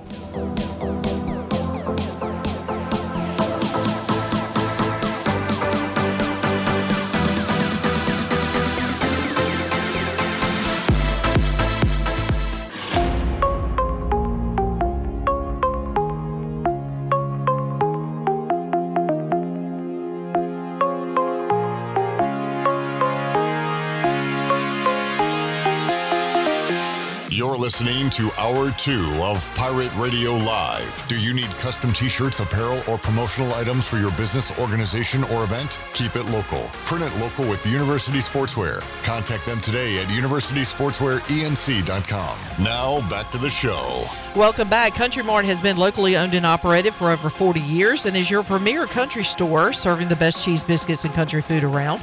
Country Mart is open every day and has 2 locations in Bethel on Highway 11 and in Stokes on Highway 903. Both Country Mart locations are top-of-the-line fuel stations serving Shell gas, including 93 ethanol-free high-octane gas. Country Mart, fueling you up with great food and your engines with great gasoline. Now let's head back into PRL. Here's Clip. Shirley. Clipper. Audible call. Do you have Julius Wood from Seardy? I do. I want to hear it. Julius Wood, bringing the wood. ECU safety. Saw he's going to wear number 4 this year. 32 last year, I believe. Yes, in the 30s. Correct. And Pirate Radio Mike's camera and Peoples were out there this weekend, and we've heard what Mike Houston, what Mason Garcia, what Jalen Johnson had to say. Let's hear Julius Wood from Saturday coming off the practice field. So which one I'm looking at? All of them? Yeah, look straight. Either way. A week into the spring ball, Julius, just how you feel like it's gone this far? It's going pretty good. Everybody coming together, and everybody, like the transfers coming in, everybody's getting used to each other, and it's just been a sight to see for real. And just to see the athletic ability that they bring to the team is just a wonderful sight to see. And once it all comes together, it's going to be super nice to see on the field. You obviously were a JUCO guy a couple of years ago, and you kind of had to come in and learn on the fly. How different is it now, like maybe teaching some of the guys in similar situations coming in as transfers themselves? It's just like coming in to mature and just learning the playbook and staying in the playbook and just really just slowing the game down and just not making it as fast as on yourself, because sometimes people play too fast for the game, and then once they slow it down, things just start to come naturally to them, and the game starts to become easier to them. So, how do you connect with these new faces on defense off the field? Off the field, we just try to meet up as much as we can, watch film, play the video game with each other, just anything competitive, just to get used to each other being just on edge with each other. What's just the game? With the game, yeah. Madden, Fight Night. Who's the best on the stick? Man, you know I'm gonna say me for sure, but it's a lot of good dudes out there that play the game and stuff. But Call of Duty, that's my game that I go to. I like it. Yes, sir. Going back to number 4 this year, I believe that was your old number. So Yes, take sir. us through getting that number back.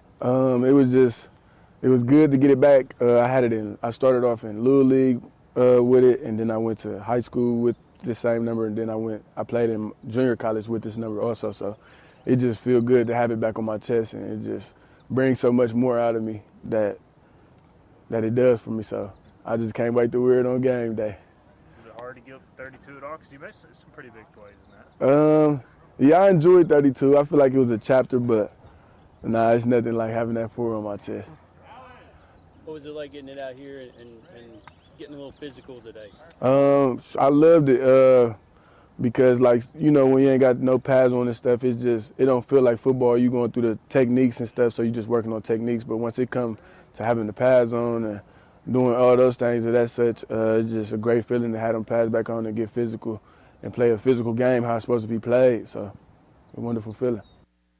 All right, there is Julius Wood talking numbers, play, and video games. He said fight night there. That reminded me I had some boxing games like on the old PlayStation 2. I hadn't played one of those in decades. And I'm looking it up right now. It's still a thing. Graphics look amazing. The Mike Tyson, like, cuts in his hair and everything. It looks very detailed. Yeah, it looks pretty cool. I kind of want to play one of those now. Going to number 4.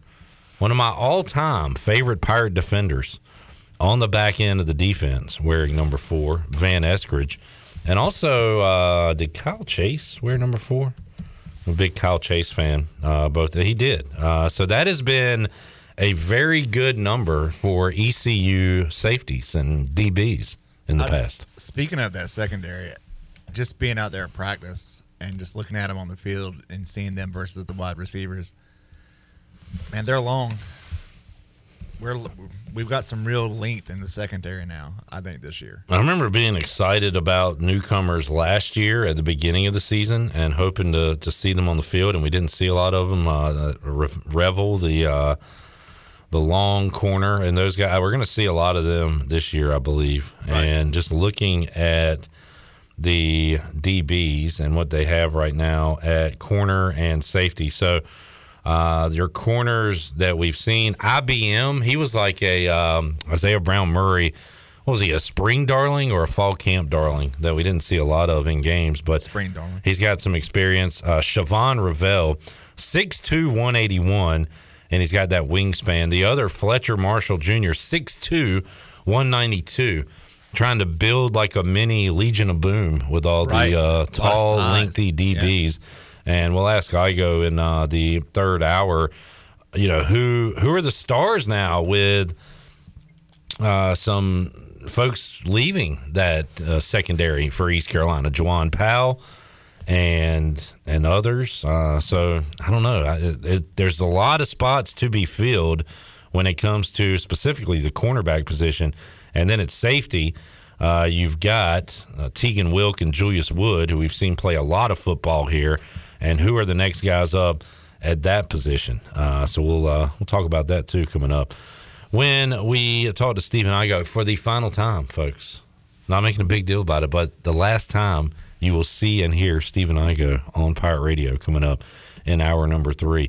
All right, about to get things underway both on the softball diamond in Wilmington and the lacrosse field here in Greenville. So we'll keep you up to date on what's going on out there on the Buccaneer Music Hall scoreboard presented by Da Buck. Da Buck. Anything else, Glenn? We've got like 2 minutes before we take a break. Sell me on WrestleMania. The big dog and the Bloodline storyline comes to a head at WrestleMania. Yeah, I just, you know how I feel. So you lost interest when it switched from Cody, or it switched from Sammy to Cody? The Sammy stuff was amazing. It was awesome. But they had his moment in Montreal and all that. I was invested, and just you've had this Roman Reigns thing going on for a decade now where he was Vince's guy, so they tried to make him the face and a face like John of the Cena. company. John Cena yes, make him the Cena.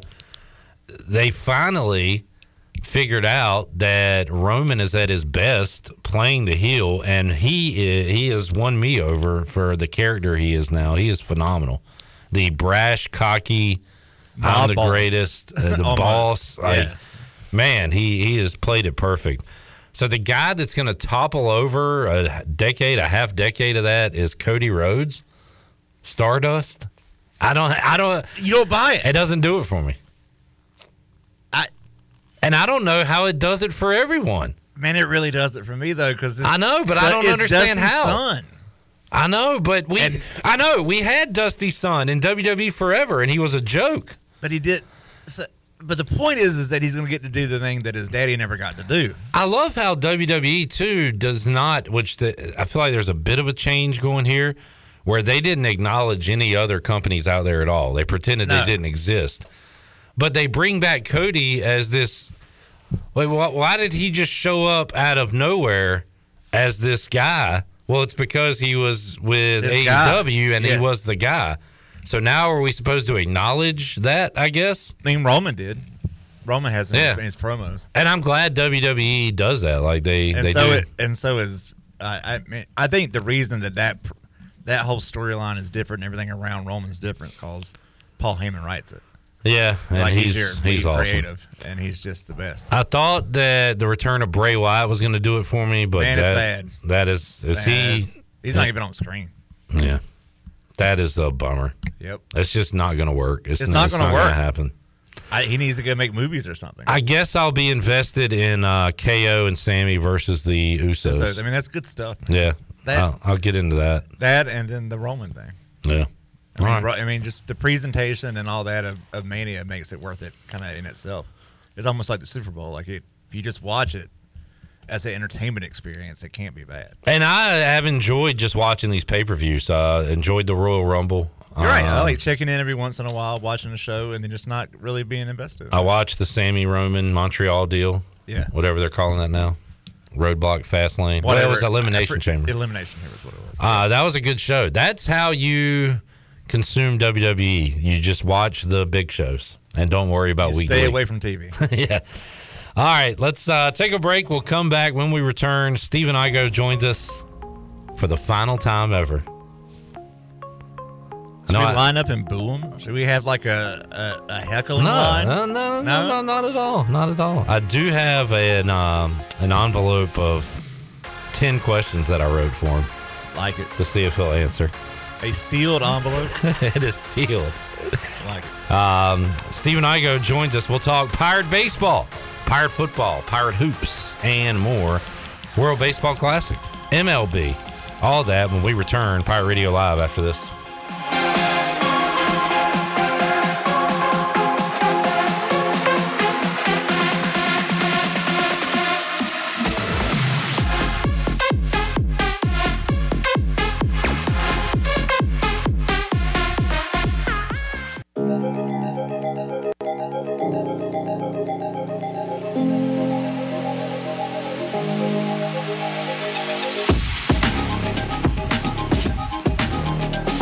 You're listening to Hour 3 of Pirate Radio Live. This hour of PRL is brought to you by Bud Light, reminding Pirate fans to stay in the game and drink responsibly. Bud Light, the official beer of the ECU Pirates, and proudly distributed by Carolina Eagle Distributing since 1989. Now, back to the show. Welcome back. Order Jersey Mike subs on the mobile app and get delivery right now to your home, or save time and order ahead to skip the line to pick up from your nearest Jersey Mike sub location. Jersey Mike's, a sub above. Now let's head back into PRL. Here's Clip. Back with you, Pirate Radio Live, here on a Wednesday. Clip Rock, Shirley Rhodes, the big dog, Glenn Griffin, joining us, and Steven Igoe hoists the colors in his last ever Pirate Radio appearance. I mean, if you say last ever, that means for eternity. Do you have plans to be back on Pirate Radio? I mean, not right now, but I would never say last ever. You can never rule anything out. All right. His last appearance on Pirate Radio for a long time, potentially ever. I mean, that's, I guess, technically fair. All right. Last appearance ever. We are going to reach out to Chandler Honeycutt, who I have to get a report on what's going on out in Fayetteville. Because we're hearing some weather stuff here. Yep. We're hearing some issues with guys getting work in pregame. So I want to go to the source, and he probably doesn't want to go on with us. So he's got to be flustered. Right? He might not. He might not answer his phone. He's flustered when everything's going fine. Now what's going on? No answer from Chandler. It went right to his voicemail. He just sent me a text message. He's got stuff going on. The phone, so either he's on the phone with somebody or he's not answering my phone. Let's just put it that way. Igoe, what are you hearing about this game in Fayetteville right now? I've texted with a few people there, and it sounds like it's a bit of a cluster. I don't think it was necessarily supposed to rain a lot today, and maybe this just kind of came up out of nowhere. But either way, the team got there. They've been on the bus. I'm not sure if they've made their way to the dugout yet as far as equipment and all of that, but they're kind of in a holding pattern, and it's a neutral site game, so really neither Campbell or ECU are in charge of making the decision. I guess it's up to the Fayetteville Woodpeckers. And then you got new location. You want to take BP there, kind of get familiar with the sites, but It sounds like for whatever reason the Woodpeckers didn't have their batting cages set up for that, and then you have this, so there's no pregame BP as of now, so it just sounds like a bit of a mess, and we'll see if they can play. I guess it is truly weather dependent. I have confirmation that the tarp is out on the field now in Fayetteville, so yeah. Well, maybe we'll get out there a while. Yeah, maybe we'll get more confirmation in just a moment, because joining us, man on the scene, Scrappy Doo Chandler Honeycutt, live from Fayetteville, North Carolina, close to his old stomping grounds. Chandler, how you doing? Good, Cliff. Good to be here in Fayetteville tonight to check out ECU versus Campbell. If it's played, 20 matchup. They just got the tarps off the field and are about ready for baseball here in the next 45 minutes. It is drizzling a little bit, but the Pirates just made their way to their dugout. The tarp is coming off the field, and we are about ready for baseball here in downtown Fayetteville. What an update. Good job, Chandler. We were gloom and doom a moment ago, but we got a man on the scene right now saying play ball. So, I don't know, maybe some issues with BP, a little weather in the area. Chandler, are they calling for more rain? What is your forecast telling us right now? What I checked out earlier is that right now there is a little drizzle in the air. The rain was a little harder earlier, but it is seeming to kind of ease up a little bit. But right now it looks like it's going to be clear around first pitch, which is scheduled for 6 o'clock. And I think we're going to be ready for baseball come 6 o'clock for ECU versus Campbell. Chandler, you sound like a true professional reporter on the phone, man. I just want to give you props for A, being there, but B, bringing the energy, the information. You seem really at home in Fayetteville. No, I'm really excited. It's my first time on the road covering ECU baseball, and this is a ballpark that I've been to several times. I've been to several Woodpeckers games, and I'm going to get some video tonight. You got to check out this ballpark. It's a single-A ballpark, but I mean, it's got a triple-A vibe to it. And Pirate fans, just by the way, Pirate fans are already filling into the stadium. We've said it before. Pirate fans have done a great job traveling this year to Elon, to Kannapolis, to Durham, to Wilmington. And it looks like there's going to be a good Pirate fans on hand here tonight in Fayetteville. Eric M. on YouTube said Chandler nailed that eyewitness report, and he does weather too. That guy is talented. Chandler, I'm like a proud father sitting here listening to this report. We set a low bar for you.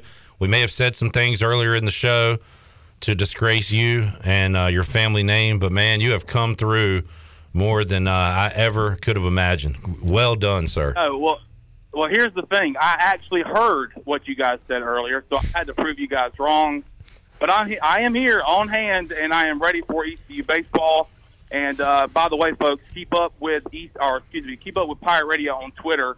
I should have some live updates as we go along, because I do not believe this game will not be televised tonight. So I will have some live updates via Twitter. So check that out on PR 927 FM. Glenn looks like he's about to cry in there. I mean, we're just so proud of you, buddy. Thank you.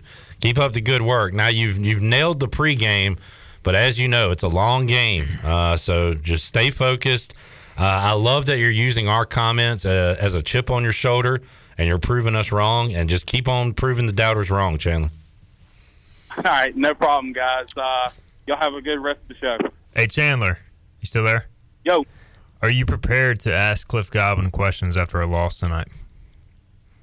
If it happens. I have been thinking about that. I have been thinking about how I might be the only person asking him questions after the game. Uh-oh. We have an intern here. Yep.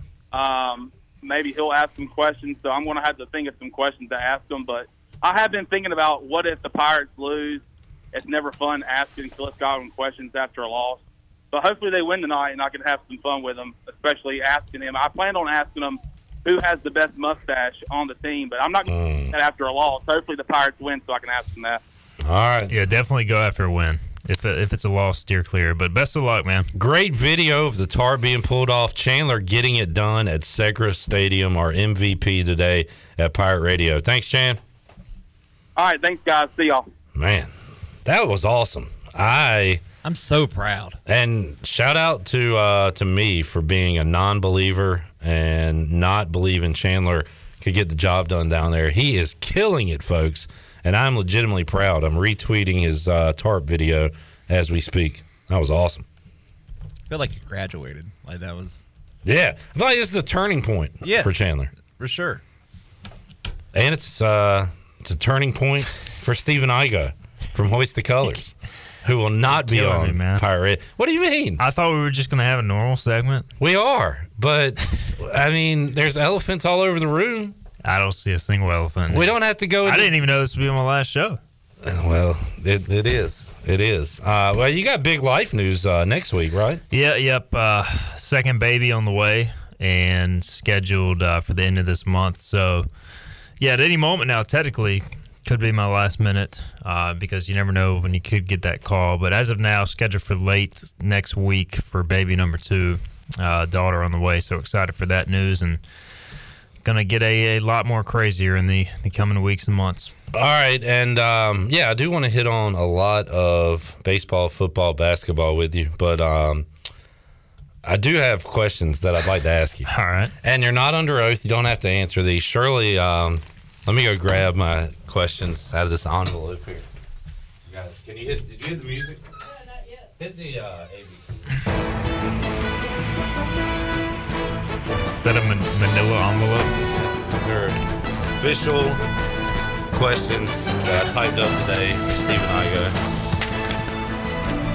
Igoe. Again, you don't have to answer these. You can answer them how you feel you would like to answer them. So here we go. I spent a lot of time putting these together. Question 3 is a long one. That is a long one. All right, question 1. How dare you? How dare I what? That's the whole question. How dare you? Do I need to answer that? No, you don't have to. Okay. All right. No, you got nothing for that one? I got nothing. Question 2. How could you do this to me? Well, I was never doing anything to you. It's more of a personal decision. All right. Question 3. You did come up with my thoughts, though. Thank you. In the past, when players transfer, I haven't questioned any of their motives. It's their life, their decision. They have to look out for themselves and do what's best for them. You have questioned some of them. If a player has been around and graduated, you say it's fine for them to leave. If they haven't, you question their decision and sometimes say they aren't making the best decision. In this specific scenario, I will stay consistent and say this is your decision to make and you have to do what's best for you and your family. But are you questioning your decision and will you criticize your decision or are you a hypocrite? No, that's a really good question. Thank you. I thought that was a good If I would have made the decision that we're not talking about blindly, I would say that I would question my decision. But when you take several hours and days to think about it, I would say I will not question the decision. Will you allow me to ask a follow-up to that question? Sure. Do you think some of the players that transferred that you've questioned their decisions haven't taken several hours and days? I'm sure some of them make rash decisions. I would not consider this a rash decision. Interesting. All right. Question 4. How do you look yourself in the mirror? I get up every day and I see myself in the mirror. All right. And there I am. There you are. Question 5. Will we ever get Hoist the Colors t-shirts? Yes. At some point. All right. Good. Question 6, do you still love me? Absolutely. I told you that last week. I just wanted I'll say it on the air. Love you, Clip. Wanted to hear it again. Love you too. Question 7, are you looking to replace me with someone else like me? No. You're irreplaceable. Good answer, whether I believe it or not. To be seen. Question 8, do you consider yourself to be a proven commodity? When it comes to delivering ECU information and recruiting news, I would say I'm a proven commodity at this point. Been doing it 10, 11 years. I don't think I'm quite to the level of Aaron Jarman when he transferred in as a proven commodity. He was, we had that debate on the air. We did. About, is he a proven commodity? As a blocker, he was a proven commodity. So I would say I'm a proven commodity in that regard. Would you consider yourself a proven commodity in your role? For what I do, I would. And I'm not answering the questions I'm asking you, but I would consider you a proven commodity. Number 9, was Benedict Arnold misunderstood? What is he? What is that even from? No answer? No. All right. Question 10, will you name your daughter Clip? No, but her name will start with a C. Interesting. Could be Clifton. All right, those are my 10 questions. You handled that well, Steve. I'm sweating, man. I'm like getting peppered with questions over here. How about January 2012, Igoe? Your first Pirate Radio appearance. Is it hard to believe it's been that long? 11 years? It's crazy, man. I knew, I meant to look back at that. If I would have known this would have been my final show, I would have, because I was going to bring that up when you first reach out to me, right? I did. I was looking for people to play sports trivia. I was a fan of your forum and would go to it. And I was like, sports guy around here. I'm looking for sports folks. Contacted you, got you on. There's some great messages here from the DMs where we're setting up. I said, do you listen to Pirate Radio? Are you familiar with the show at all? Yeah, I listen quite a bit. I know you've got Philip Henry and Colin up there a lot. Colin, an intern. Gosh, that's a throwback. Okay, cool. We'll have you, Castleberry, and another guy coming in. And then I said, I like this one, where I say, are you currently a student? I'll promote you as creator of HTC and a student. Is your last name pronounced Igoe, E-Y-E-G-O? And you had to... and then I mentioned that I coached your brother Scott in Little League football. With the Cowboys. Yep. How about them Cowboys? So, yeah. Good old days. 11 years ago, Stephen. That's crazy, Look at us now. Great friends. We'll remain great friends. So, yeah, I mean, that's the thing. I owe Pirate Radio incredible amount of really debt going forward just for everything you guys did for me. I think Hoisted Colors, Pirate Radio both benefited from each other, and it's been awesome, man. It's not going to be the same, but, I'm excited about what's next, which we'll talk about at some point. Not on this show. It's life. Yeah. Things change. People change. We'll still see each other in the ECU baseball press box around town at sports trivia. I'm planning to try and go a little bit more. So, and maybe we can hang out a little bit more outside the studio, man. Watch some games. Bring Clifton to sports trivia. Clifton and Slater. Yep. Clifton and Slater. Brother and sister. Clifton Igoe. A beautiful girl. That's a beautiful girl's name, Clifton. Redbeard says, do you replace Igloo with Mark Lindsay? I mean, that's a good question. Who fills the shoes of Stephen Igoe? It's going to be tough to do. Maybe Scott Igoe. Now, that would be trying to get him on. That would be a change. He is tough to lock down. What do you turkeys got cooked up for Thanksgiving here? I mean, that would be fun to have on every week. Scott Igoe is tougher to get to commit to something than like Tom Cruise. Like Ken Griffey Jr. Right. Yeah. And if you do get him to commit to something, he just might show up like, if he's supposed to be at 5, he'll probably be at 5:45. So you really got to squeeze it in when he arrives. Yeah. So we'll see. But he would come on the show. There's just no telling when he'd show up. He's been invited. I invited him secretly to the watch along without even telling you. Yeah. And it didn't. And then I saw him later, and he said, Yeah, I had to sleep, man. He never even texted me about it, so no surprise. All right, let's take a break. We'll come back. We got rid of all that. Got through all that. We'll talk some Pirate baseball, some Pirate hoops. Saw your 3 things, I think. You were talking about players potentially leaving or not leaving. Wait, what? What? I thought we weren't supposed to talk about that. No, it was. I mentioned I know the way that ECU's dealing with the portal, trying to recruit players, and B, why they're going to stay. I wasn't saying, hey, Javon Small needs to leave or whatever. So we will talk to Mike Schwartz coming up next Tuesday at 3:00. We'll talk to Kim McNeil Thursday at 5:00. So we will kind of tie a bow on these basketball seasons and look ahead with Coach. Am I still on? Oh, God. Are your headphones popping? What's happening over here? All right, now it's back. That was weird. My headphones are popping. Are you sabotaging us?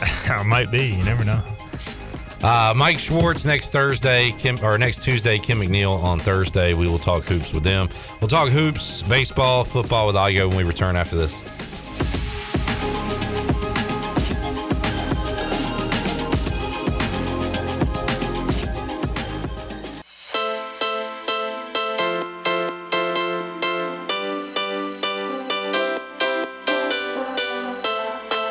You're listening to Hour 3 of Pirate Radio Live. This hour of PRL is brought to you by Bud Light, reminding Pirate fans to stay in the game and drink responsibly. Bud Light, the official beer of the ECU Pirates, and proudly distributed by Carolina Eagle Distributing since 1989. Now, back to the show. Welcome back. Russell's Clothing in downtown Washington has everything you need for game day or any other day for men and women. Whether it's dress, casual, or even a formal occasion, Russell's has you covered. They have served Eastern North Carolina and beyond for 40 years with quality clothing and personal service. Russell's Clothing on Main Street in downtown Washington. Pirates supporting Pirates. Now let's head back into Pirate Radio Live. Clip, I do have a quick Buccaneer Music Hall scoreboard update for you. East Carolina in the bottom of the second in softball, no score as of yet. Thank you for that, Shirley Rhodes. All right, welcome back to the show. Clip Rock, Shirley Rhodes, the big dog. We got the Chan Man getting it done down in Fayetteville. And Stephen Igoe joining us for his final appearance on the show ever. Stephen, we were talking football a moment ago, and I want to ask you about these long, lengthy DBs. We heard from Julius Wood making the move to number 4. That number is personal to him and sounded like he was very happy to be in the number 4. Reminded me of one of my all-time favorites, Van Eskridge, and I'm a big fan of, personally, Kyle Chase. Great guy. Mm-hmm. Both wearing the number 4 back there for ECU. Both productive players, especially Van Eskridge on some championship teams. Yeah, Van is probably the most recognizable number 4 in ECU secondary history as far as numbers, at least since I've grown up watching the program. And, man, he could hit you. I think Julius just, it sounds kind of silly to say, but looking at him on the field, like sometimes guys do number changes and it doesn't work. It doesn't fit.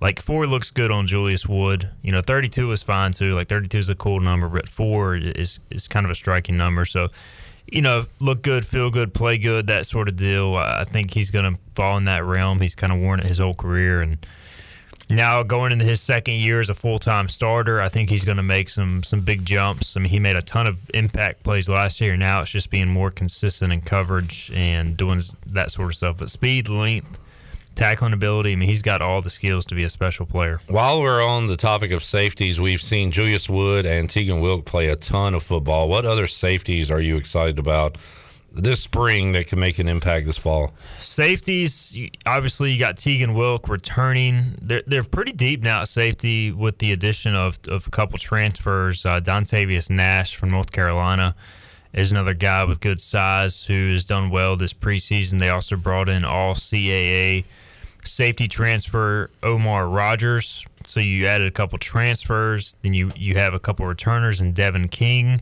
who was placed on scholarship, and also Ty Moss, who former Whiteville quarterback who's played safety now a couple of years. So I feel pretty good about the two deep at safety on the back end, and then you got the Sam position, which is kind of the extension of safety / linebacker. You got two guys competing there: Kingston McKinstry, who has been in the program now a couple of years, former JUCO recruit, and Ra Dilworth, who played more inside linebacker at North Carolina, but to me is better suited for that Sam role, where he can just get out, use the speed and space.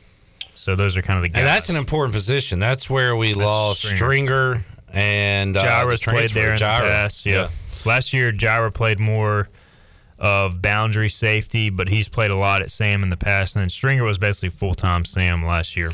It's kind of that guy who's basically a nickel back, but has the potential to blitz, run fit a lot, also do some man coverage and some other coverage stuff. So, Ra has 4.4 speed. He's about 6'1", 200 pounds, and he may not have quite the coverage ability that Stringer and some of the other guys had, but he's got more straight line speed.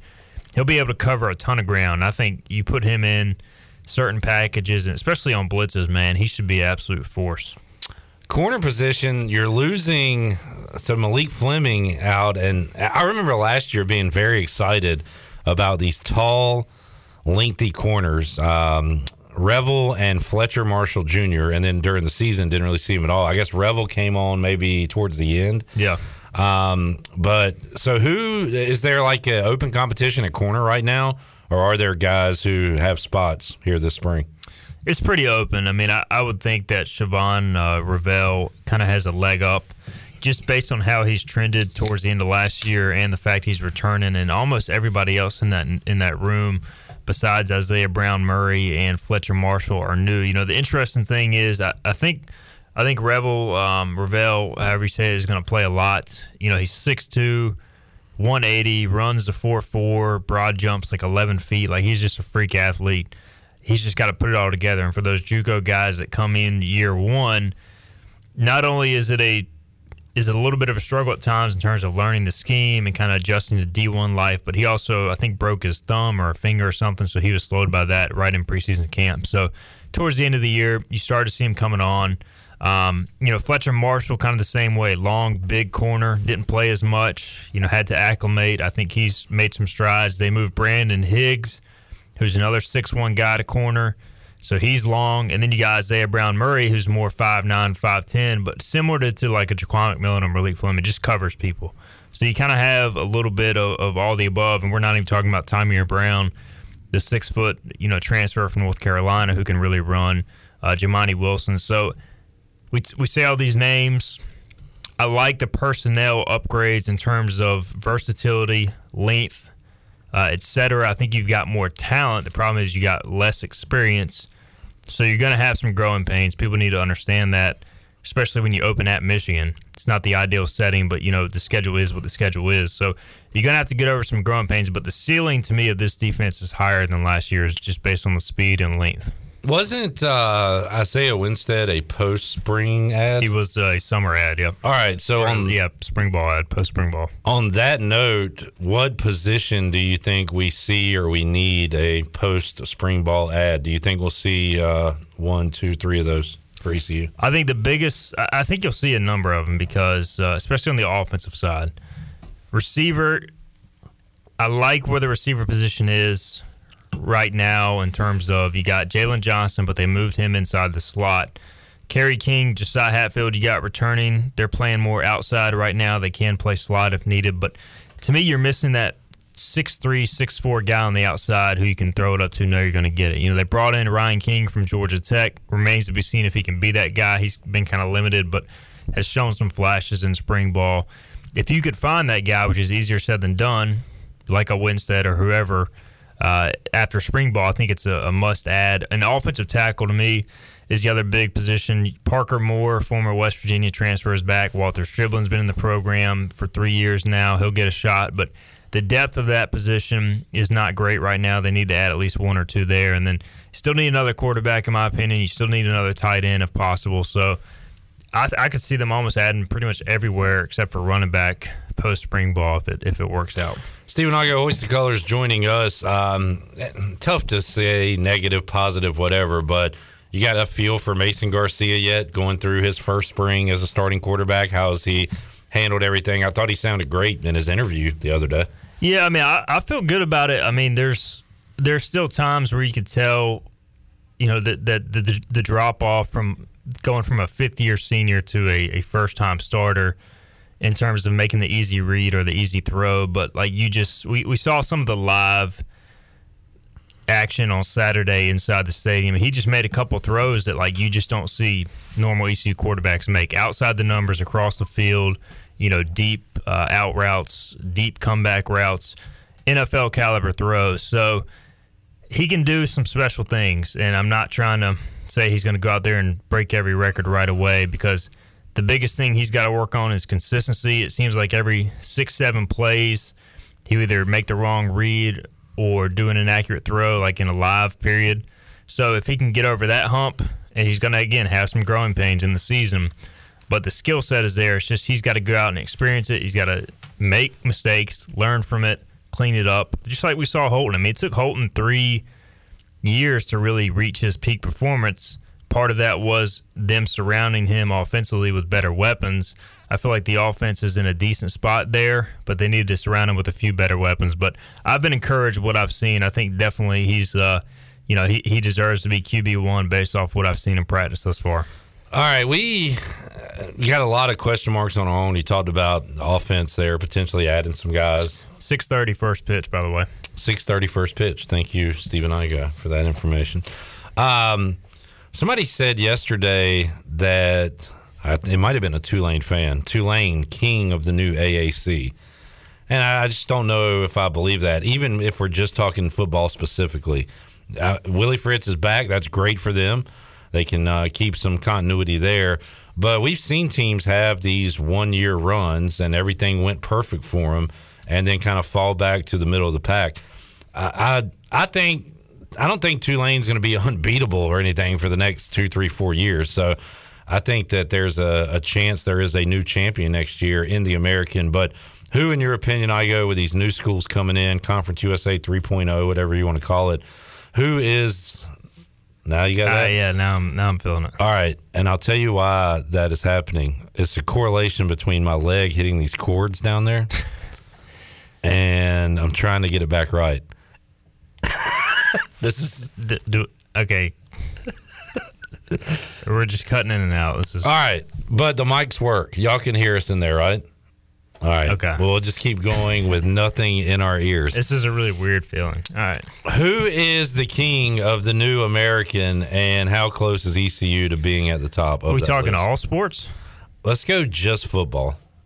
Just football. I mean, yeah, I don't really think there is one. I guess you have to technically say Tulane because of what they did last year, and they'll probably be the preseason favorite. But for me, I mean, they're losing Tajay Spears, they're losing their linebackers, they're losing some of their stud DBs. So I think it's just kind of wide open. I mean, if I had to pick here today, March 22nd, a top tier going into next year, I'd probably pick Tulane, Memphis, SMU.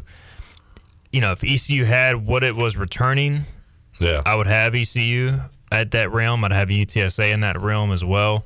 And after that, it's kind of just like, who knows, man? I think it's just very wide open. It's for the taking, which is a good thing for ECU. I mean, I think the schedule is manageable. It's not easy, but have you looked at it like, did we get a favorable schedule, tough schedule, like who we are playing? I think for the conference-wise, like it's pretty fair. Like in terms of opening at Rice, like that's a manageable conference opener. Also, just being around here and watching ECU football forever, it's also very scary. Well, yeah, I mean, Rice. Yeah, I would say it's definitely not a easy win, but I think it's a manageable game. I think SMU playing them at home on a Thursday night is a good draw for ECU. I mean, SMU historically the last few years has not been a good road team. You're getting them. I think both teams are coming off a bye, but still, you're getting them at home across the country. It does set up to where maybe you can get off to a good start before that big game at UTSA. I mean, you could conceivably be at least 2-1, if not 3-0 in conference, because you play Charlotte after SMU with time to recover from a Thursday night game, and then you go on the road at UTSA versus Tulane. It's a tough stretch. Even after that, I mean, at UTSA versus Tulane, at FAU, at Navy. I mean, that is a tough stretch. FAU is going to have Tom Herman in his first year. I wouldn't be surprised at all if he does a great job there. So we know the Navy situation. So I think you almost have to get off to a good start, but I do think you have a chance to build some confidence, build some early success, and then if you can do that, think about how huge those games would be, at UTSA versus Tulane. So again, I think the schedule is manageable outside of the obvious that you open at Michigan, which, to be honest, could be preseason number 1. I mean, with all that it is returning, I don't know who would be ahead of them outside of maybe like Alabama or Ohio State.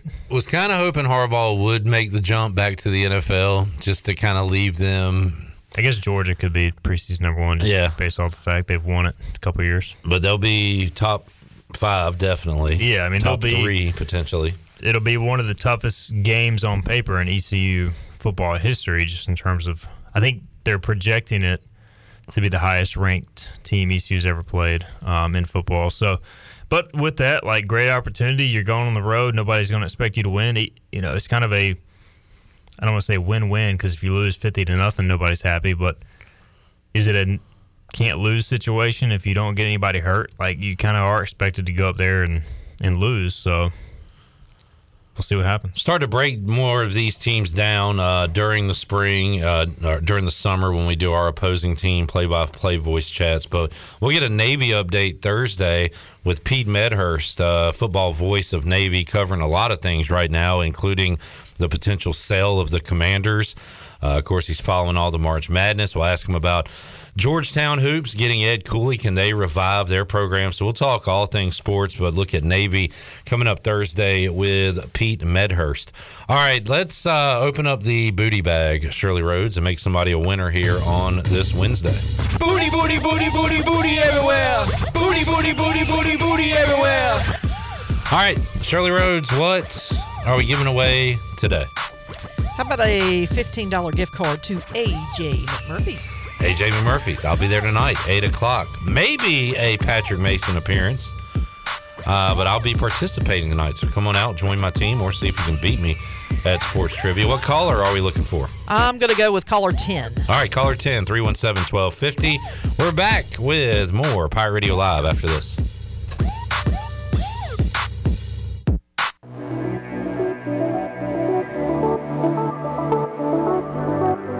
You're listening to Hour 3 of Pirate Radio Live. This hour of PRL is brought to you by Bud Light, reminding Pirate fans to stay in the game and drink responsibly. Bud Light, the official beer of the ECU Pirates, and proudly distributed by Carolina Eagle Distributing since 1989. Now, back to the show. Welcome back. To get the business services that are right for your business today, contact the team of experienced local bankers at First Bank. The team includes bankers you can trust like Ashley Capps, Lee Watson, Bonner Latham, Chris Richards, Josh Hooten, and Heath Nesbitt. First Bank, together with their customers, they are creating a world where individuals and communities thrive.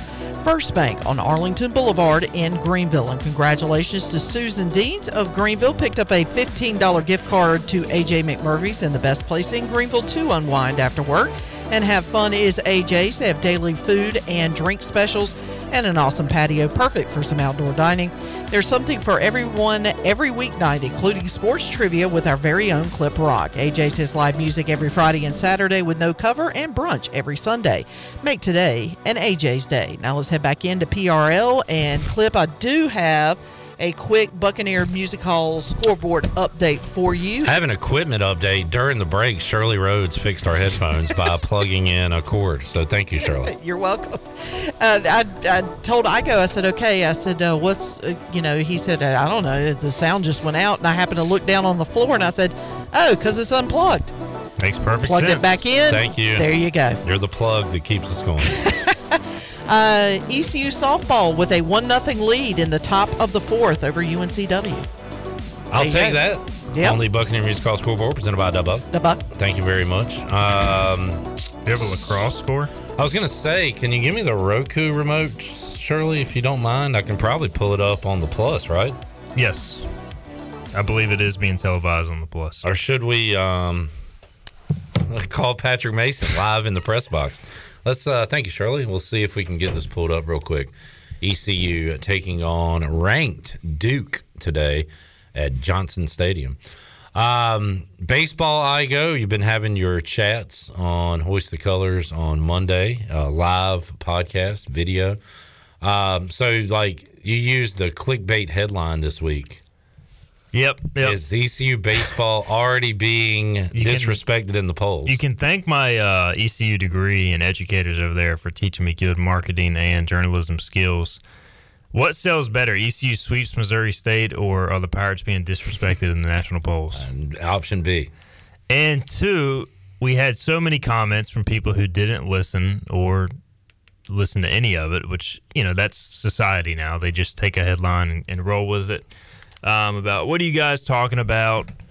ECU's not being disrespected. Our point was not that ECU is being ranked too low. It's the criteria that they use to move certain schools ahead of ECU or just up in the polls in general, and then seem to use a different criteria to use to move ECU down. Like when a Virginia or whoever has a 2-2 week with a midweek loss, it's treated differently than when ECU has a 2-2 week with a midweek loss. It just seems like those teams get a pass, whereas ECU does not for its slip-ups. And then when ECU has a really good week, they can still get passed by teams that, beat more marquee teams, as we see a ECU women's lacrosse goal scored. Pirates trail 10-6 to Duke right now, but they are fired up after that goal.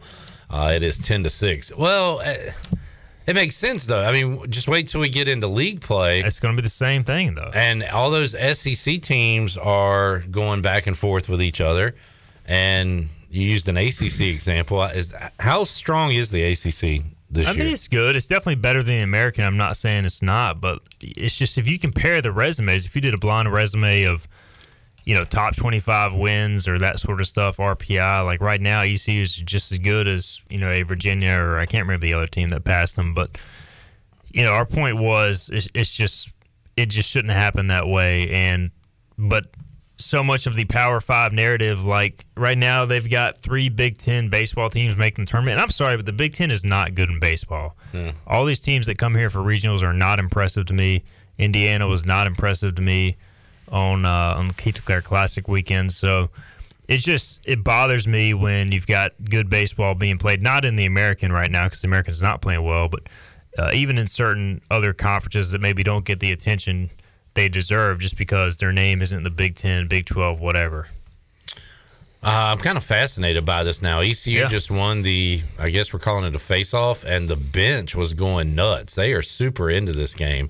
Pirates trying to cut into a Duke lead right now, 10-6. Duke leads on the Buccaneer Music Hall scoreboard out at Johnson Stadium. Here's a clickbait headline for you, Igoe. The midweek, the rest of the way more important than the weekend for ECU baseball. In terms of RPI wins and getting notable top 50, top 25 wins, yeah, I mean, it is. I mean, now the problem is if you go by that and say, "Oh, we just lost a series this weekend," I mean, that's a killer. Well, that's the point. Is if you let's say, all right, next week ECU plays, or I think it's UNCW, so maybe the next week would be a better example. NC State, and then they play UCF, which probably isn't the best example either because they're the best team in the conference. But outside of ECU. Since we turned this game on, ECU's been playing lights out. Now 2 goals. It's 10-7. The rally is on.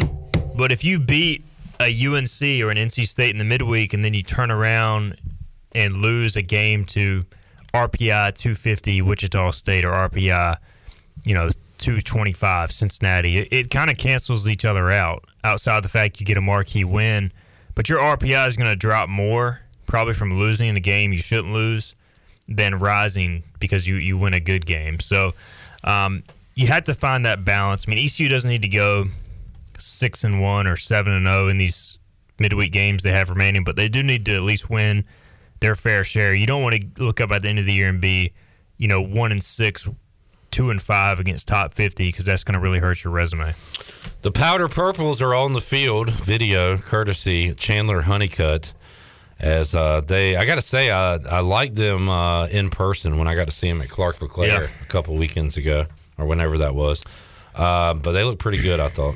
Yeah, I mean they're better in person. I'm still not the biggest fan of them, but again, I don't have a problem with them either. Like some people seem to be taking it personal that the team has powder purple uniforms. It's really not that big of a deal.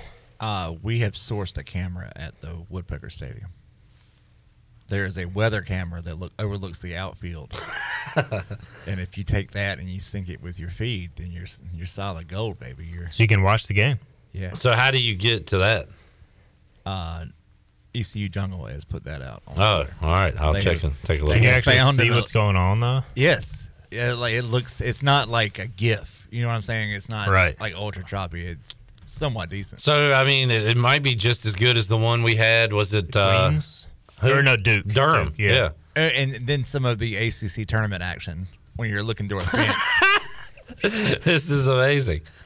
And it is live, I guess. Yes, they're warming up. There you go. You can legitimately watch the game from 500 feet away. Yeah. It's like you're in the From outfield. right center. Yeah, at Segra Stadium. Fayetteville. It would be awesome to just watch the game and try to figure out what's going on without announcers from that point of view. No score, no anything. I don't know what I thought the stadium was going to look like hearing about it, but I guess it's just your typical minor league ballpark. Like when you walk up to it, it's pretty impressive. Like the walk up is nice. But yeah, that's funny. So we'll have people huddled around their computers watching the weather cam, the live. Hey, that is resourceful, man. I'd give it to him, man. Yeah. I mean, that's finding something out. Shout out to Jungle Jared there for finding that.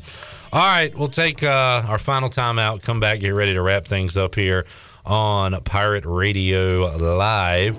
A week and a day away from opening day. That probably excites you, Steven. Yeah, I'm pumped. You know what excites me? Every team is playing on opening day for the first time since the 60s. Wow. Can you believe it's been that long? It's typical Major League Baseball. Yeah. They have to wait 60 years before they can get everybody to play on opening day at the same time. Yeah, as somebody said yesterday, give Rob Manfred a raise. He's doing a great job. All right, we'll take time out. 10-7 over at Johnson Stadium. ECU and Duke. And we got a miss. Pirate ball. That's not how it works. I don't know the rules. Back with you after this.